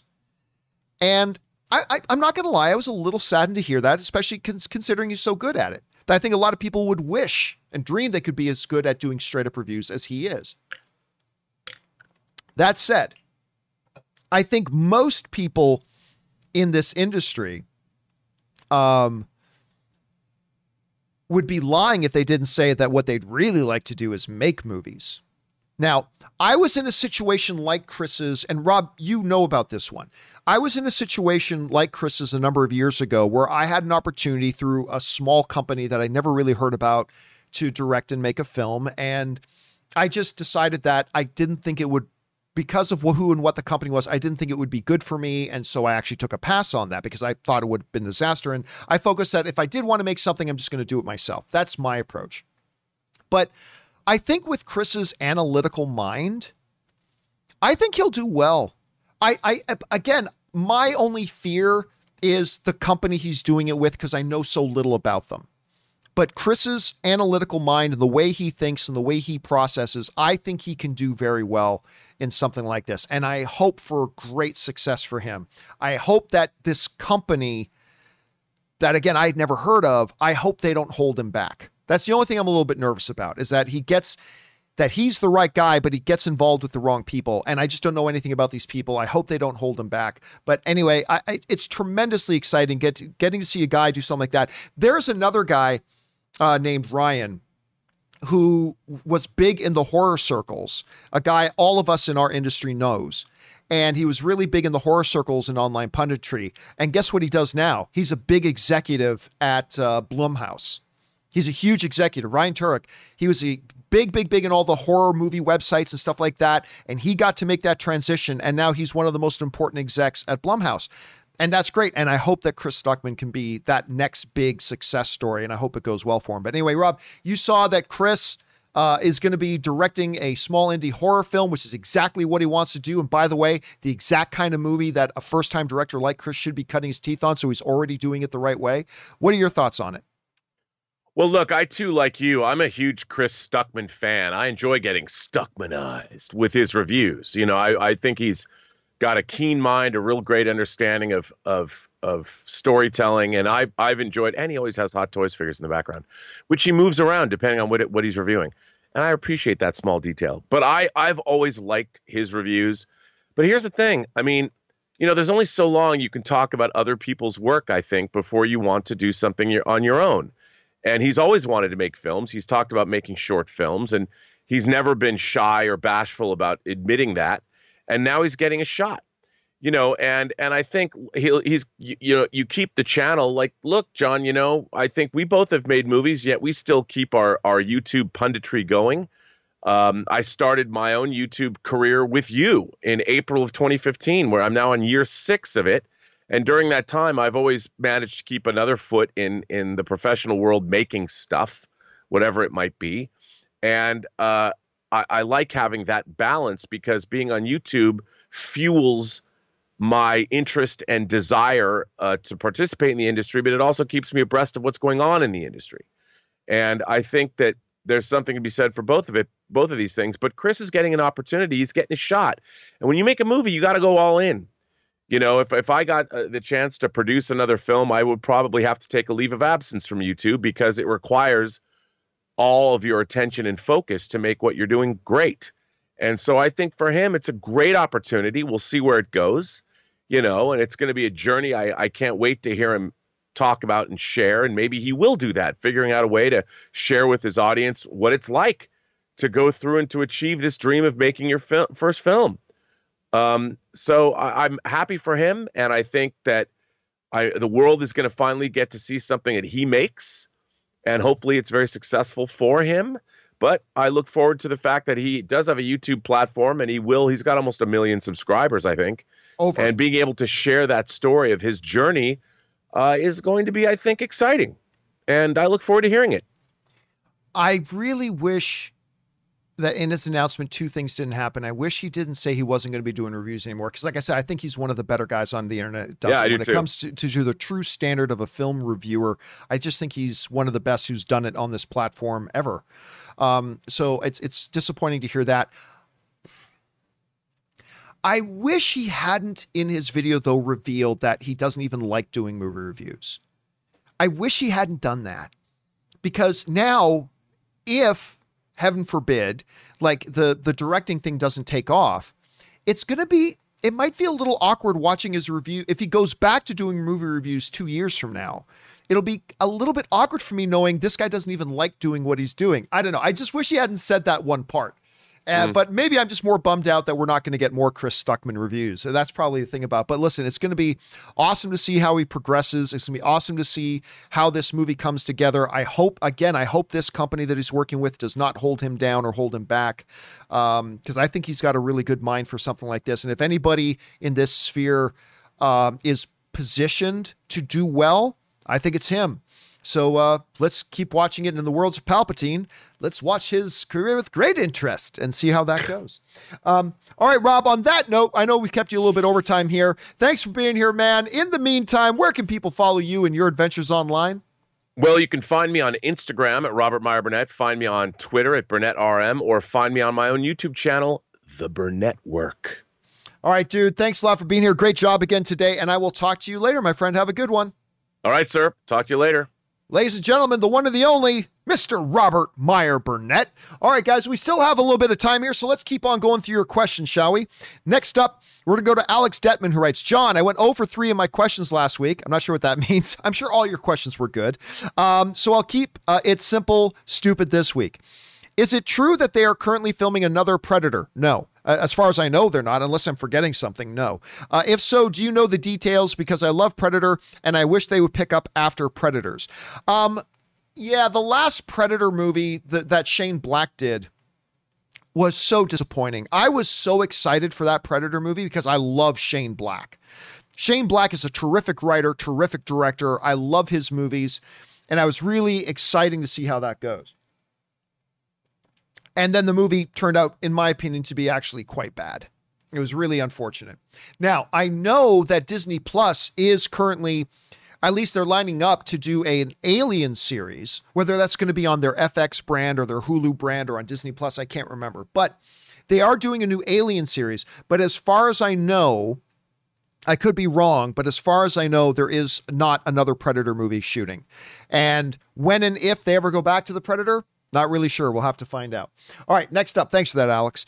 Next up, we got Daniel James Cole, who writes, just rewatched Loki, and is it just me, or do they still need to tie up what happened with all the time charges that Sylvie set off at the end of episode 2? Did I miss something? Well, listen, you're not the first person to ask that, Daniel, but here's the simple answer. They were nothing but a distraction. The time charges that Sylvie sent out, remember, once she sent those through all the time portals, what happened? All the Minutemen of the TVA instantly rushed out to take care of those situations. The whole thing about those charges was to do nothing except cause a distraction to get as many Minutemen out of the TVA as possible so she could then sneak into the TVA and go and take care of the timekeeper. So all it was a distraction. So there was really no more explanation needed beyond that. Anyway, thanks for asking, Daniel. Next up, Matt Bailey writes, I've been confused since the second episode. Loki says Sylvie has been hiding in apocalypses, yet some of the scenes, 1985 Oshkosh, 1858 Oklahoma, and 1549 France, aren't apocalypses. What gives? Okay, I think somebody else once asked a similar question. Here's the thing, Matt. Those aren't apocalypses. They're not meant to be. But the thing is, Sylvie wasn't hiding in 1985 Oshkosh or 1858 Oklahoma or 1549 France. She wasn't hiding there. She went to those times and places because her presence did cause a Nexus event, because she was laying a trap for Minutemen. She was trying to lure Minutemen in Oshkosh and Oklahoma and France to come there so she could ambush them, murder them, and take their time charges and their temp pads. So that was the point. And then once she murdered them and got what she wanted, she would then go back to one of the apocalypse events so she could hide. So that's the explanation for that. Thanks for writing that in, Matt. All right, next up, Kevin Feige writes, Kang is not an alien, though. Well, he's a descendant of Richard's. Anyway, there's a lot of different variations of Kang, but yeah, that's generally true. All right, next up, an anonymous viewer writes, sadly, Richard Donner passed away. This was, of course, the other day. And I was thinking all of his movies from Superman and Lethal Weapon. How do you rank? I don't do rankings, just so you know, generally speaking. How do you rank Richard Donner films? Mine is Superman, Superman 2, The Director's Cut, Goonies, Lethal Weapon franchise, 5, Omen. What is your list? Bring on the filthy. Again, I don't do I don't do off the spot lists and things like that. I would include in there somewhere Lady Hawk. I love Lady Hawk. But yeah, unfortunately, when everybody thinks of Richard Donner, of course, they just think of Superman. And again, that's understandable because Superman was so pivotal and such an important film. It was such an important film, but they forget about things like Lethal Weapon and Goonies and, of course, Lady Hawk. So yeah, there's that. And it was a tremendous loss. But what a Valhalla kind of career that dude had, man. What a Valhalla kind of career. All right, next up, Sir Williams Hand writes, it seemed like in the last episode that Renslayer was hiding Mobius from Sylvie. Could it be that Sylvie would recognize Mobius from her life as a child as Thor or even Odin? Nah, a lot of people still speculating, even today, going into the final episodes, that Mobius is himself a Loki variant. I personally think there's been enough evidence there to prove that that's not the case, so I don't think so. All right, next up, Michael Antonucci writes, John, I do not want to write a question. I sent you an email, but you never wrote back. Okay, so let me just stop you there for a second, Michael. I read, just so you guys know, I read every email I get. I do. But I literally get 100 to 200 things come into my inbox every day. I clearly cannot respond. Once in a while I will, but it's because I just don't have the time. I would literally take up 1 to 2 to 3 hours of my day every day just to respond to emails. And I can't do that, but do understand that I read every email that comes through. Okay, that said, let's get back to it here. You never wrote back, so I just wanted to thank you and Rob for helping me out of the pandemic. I have had bad anxiety. Bad was out of work for medical leave for over a year due to COVID, and watching, to continue my message, watching the show every day helped me a lot, and we all let our frustration of no content for a year together. So again, thank you, John, and Rob as well. And I think that's the end of that. Yeah, hey, Michael, listen. One of the great things, we talk about this all the time, one of the great things about movies and storytelling, particularly on the screen, that is so great is that it's not just an escape. It's an oasis. An escape is something you duck around a corner and hide for a minute, and then you come out and you're right back in the same situation. Stories being told on the screen are more than that. They're a place that we, yes, go into, but while we're there, we're refreshed. Our minds, our spirits, our souls, whatever, rest. We're given new perspectives on life. We're given new ways to look at the world around us. Maybe we become inspired or whatever.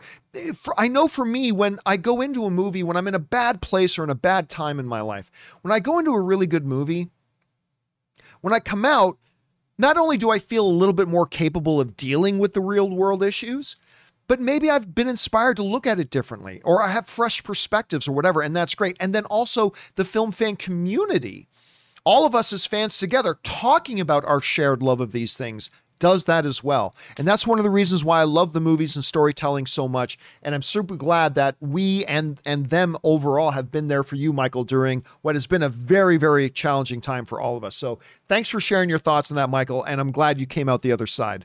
All right, next up, we've got Kamada writes, 1 of 3. Hey, John and Rob, just missed Rob. Love your show and fellow Canadian. Thank you for writing in, my fellow Canadian. I just wanted to say we found a new house and are moving in a month. That's awesome.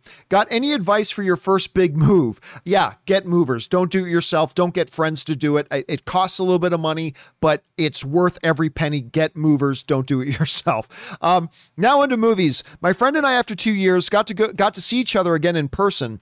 To hang out and talk/watch Marvel shows we've been meaning to enjoy together. We want to watch Black Widow in the movie theaters when theaters reopen, but that won't be for another few weeks. In the meantime, I've been watching Manifest, as others have been talking about it, and I enjoy it. But like Kim's Convenience, I'm bummed that we won't get to likely see future seasons. Also, I now understand why you love John Wick Chapter 3. Oh my God, the movie is special, especially the dogs wrecking fools. Well, first of all, that is awesome that you and your friends are able to get back together again now and actually start watching the movies and shows that you've been wanting to watch. I will say this, though, about Manifest. I tapped out on Manifest after about 2 or 3 episodes. I couldn't take it. I'm not going to lie. I thought it was terrible myself. Rob kept watching it, but he always describes it as hate watching. Like he hates it, but he keeps watching it. So he would define watching Manifest as hate watching. So he watched it all the way through. Obviously, I can't comment on Manifest past the first 3 episodes or so because I gave up on it after that. So I can't say. But the important thing here is that you enjoyed it. And listen, I've heard there is talks that it could be picked up by Netflix or somebody else. So keep hope alive. If you're enjoying that show, keep hope alive. It may still come back. I'm not saying for sure it will, but maybe it will. All right, next up.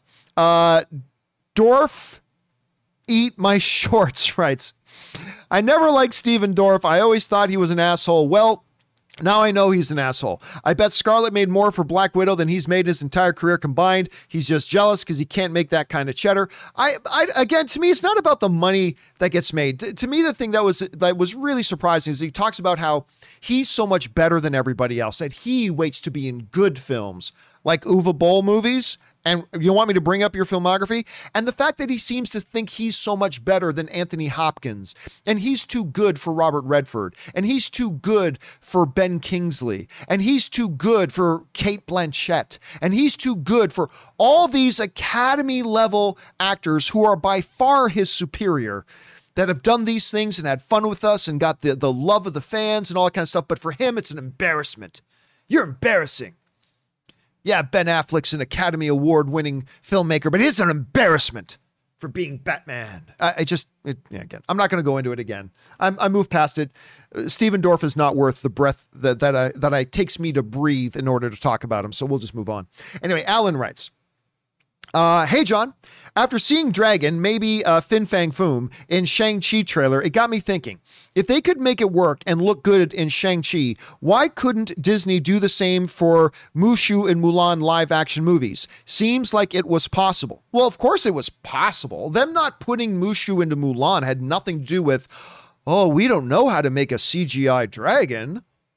Well, of course they did. Obviously they could have. It was a story decision. And I'm not going to lie to you. I think it was the right decision. I know that's the unpopular thing to say.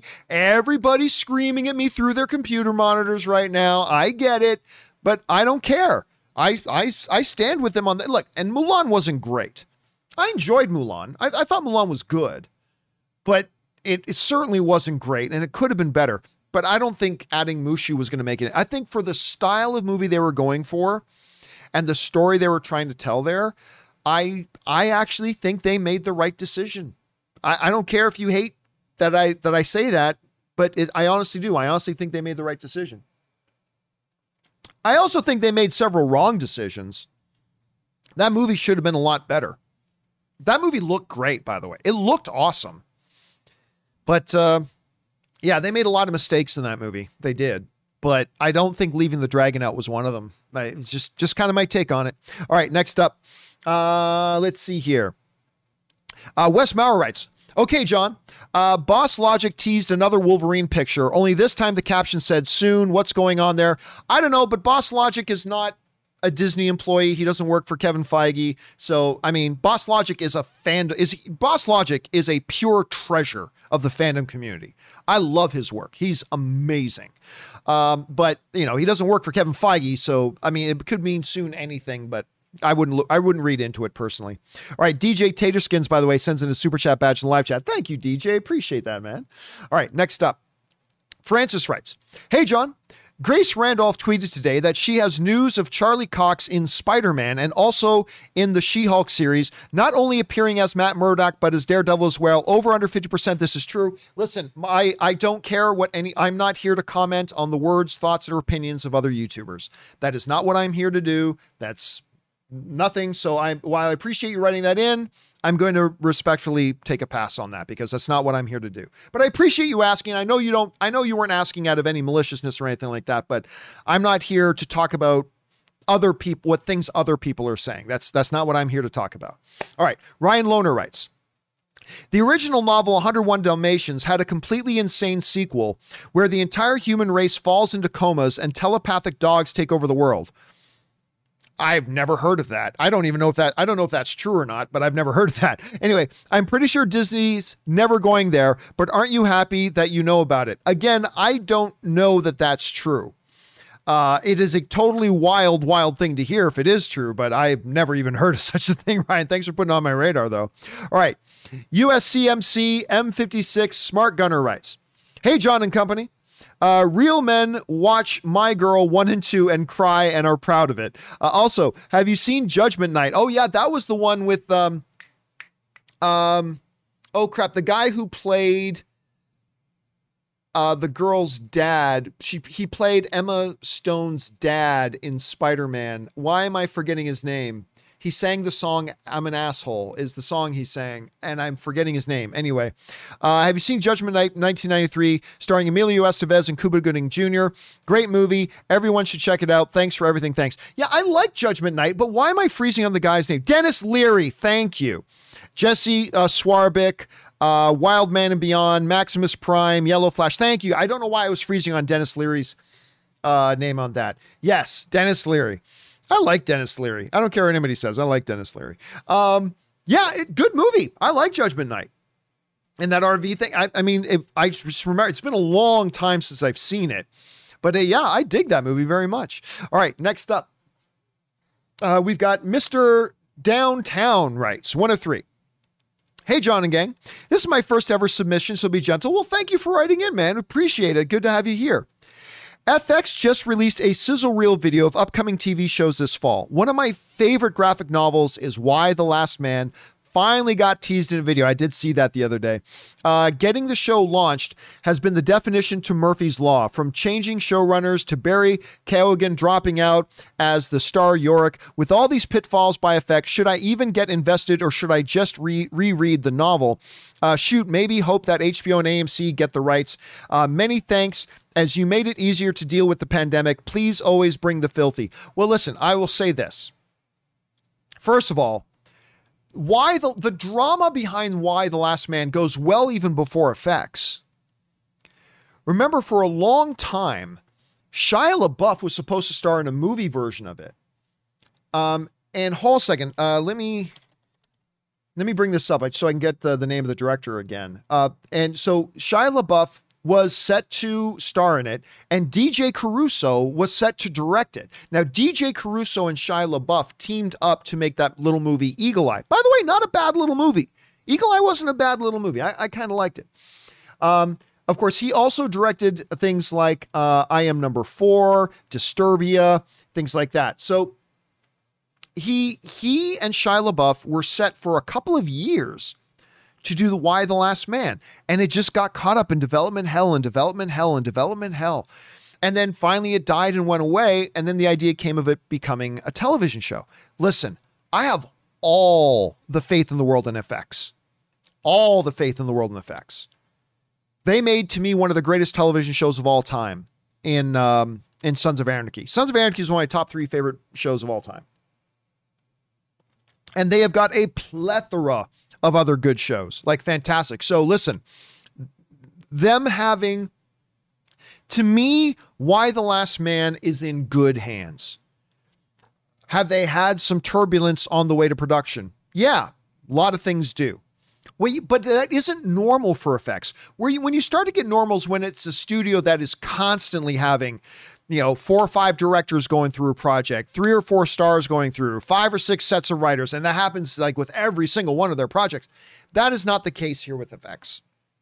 That's just not the case. So if you're looking forward to Why the Last Man, which I am, then I think you got to breathe a deep, deep, deep cleansing breath and be grateful that FX is doing it. Now, look, they're like HBO. If they were doing it, that would be fantastic too, obviously. But I think with FX, they're in very, very good hands. So rest assured, Mr. Downton, rest assured. All right, next up, we've got Lord Genome writes, I gotta say, Loki is really dropping the ball. I've seen people defend episode 5 for all the comic references, but that's supposed to be icing on the proverbial cake. I agree with that. Not a major draw. Plus, to someone who doesn't read the comics, there's no thematic impact. Yeah, look, I overall like Loki very much. But out of the 5 episodes we've seen, I've been disappointed in 2 of them. I thought 3 was a bad episode. It was a bad episode. I didn't think 5 was bad, but I thought it was disappointing. Now, it was disappointing, but it also had some big highlights. That Loki self-actualization scene saying, I've betrayed everybody that's loved me. My brother, my father. I mean, that was a terrific moment. Richard E. Grant's glorious purpose. That was awesome. That scene was great.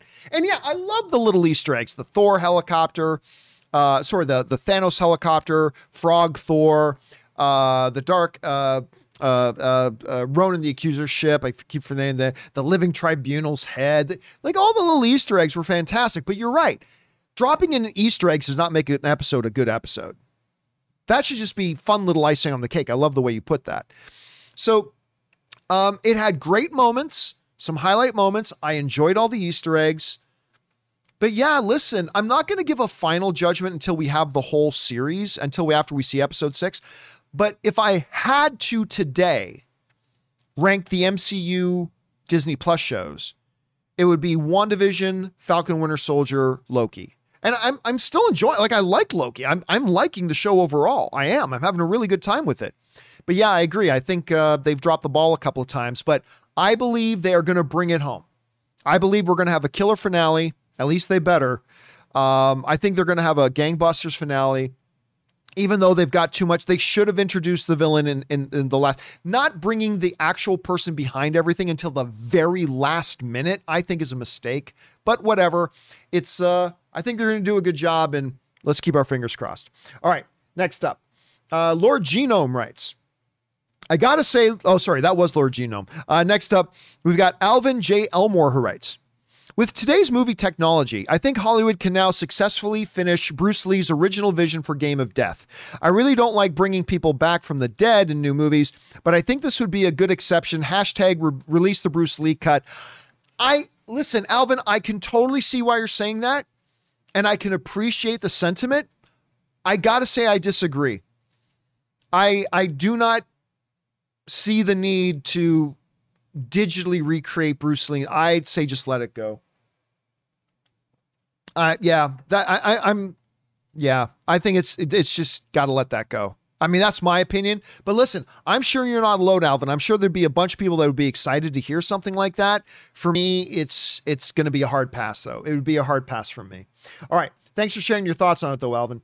All right. Tron writes, top 5 worst of 2021 so far. 5, Without Remorse. Yeah, I didn't like that. Number 4, Mortal Kombat.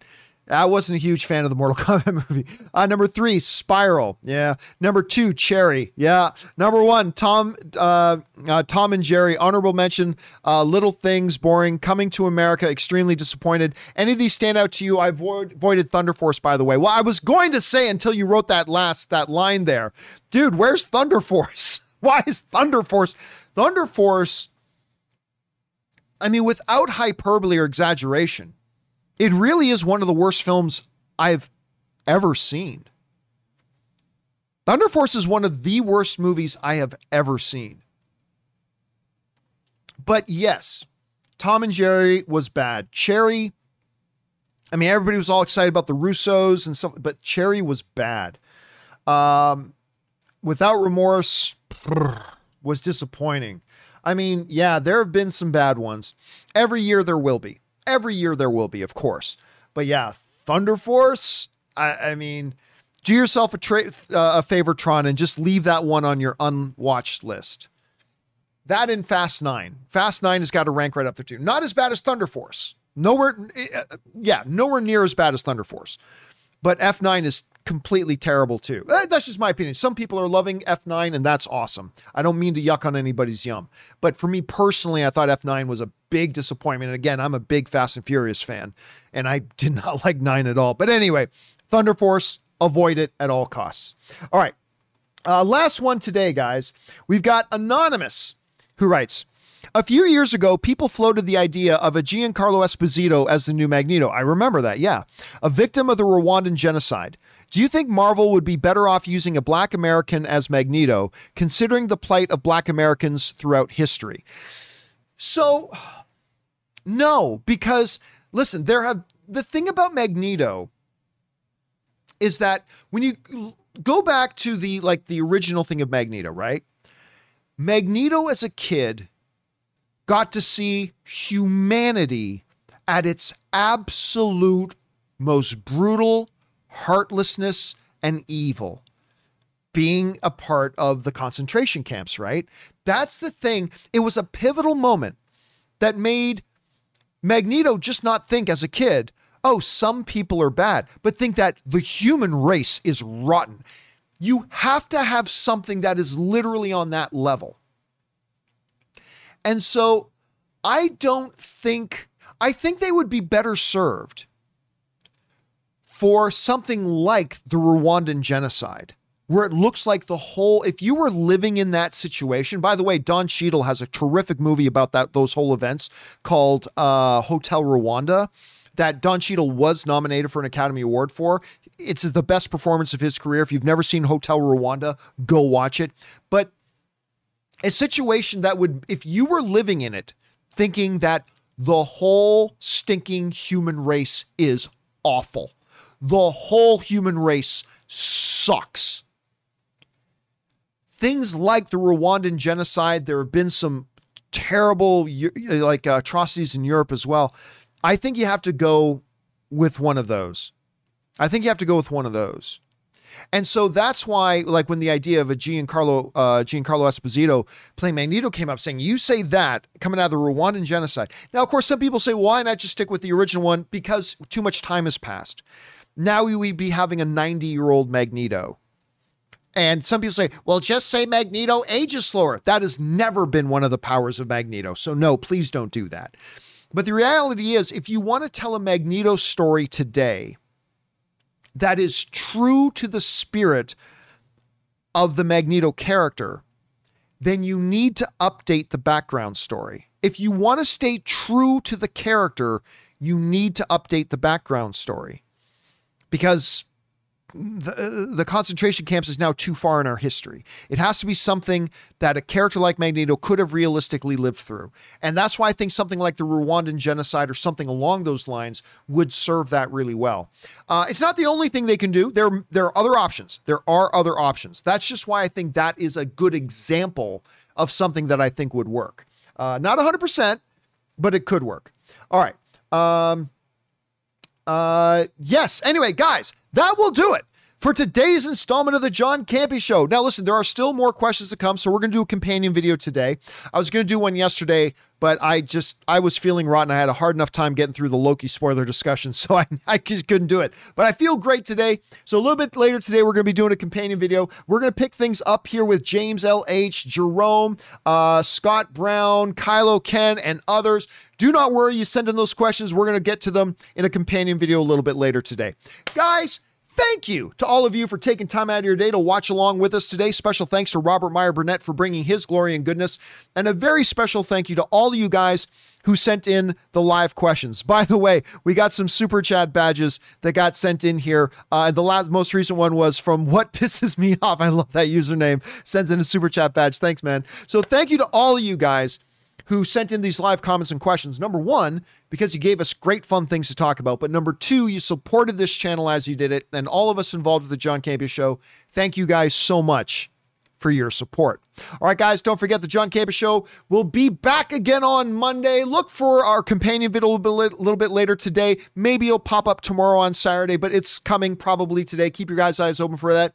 That'll do it for now, guys. My name's John Campea, and until next time, my friends, bye-bye.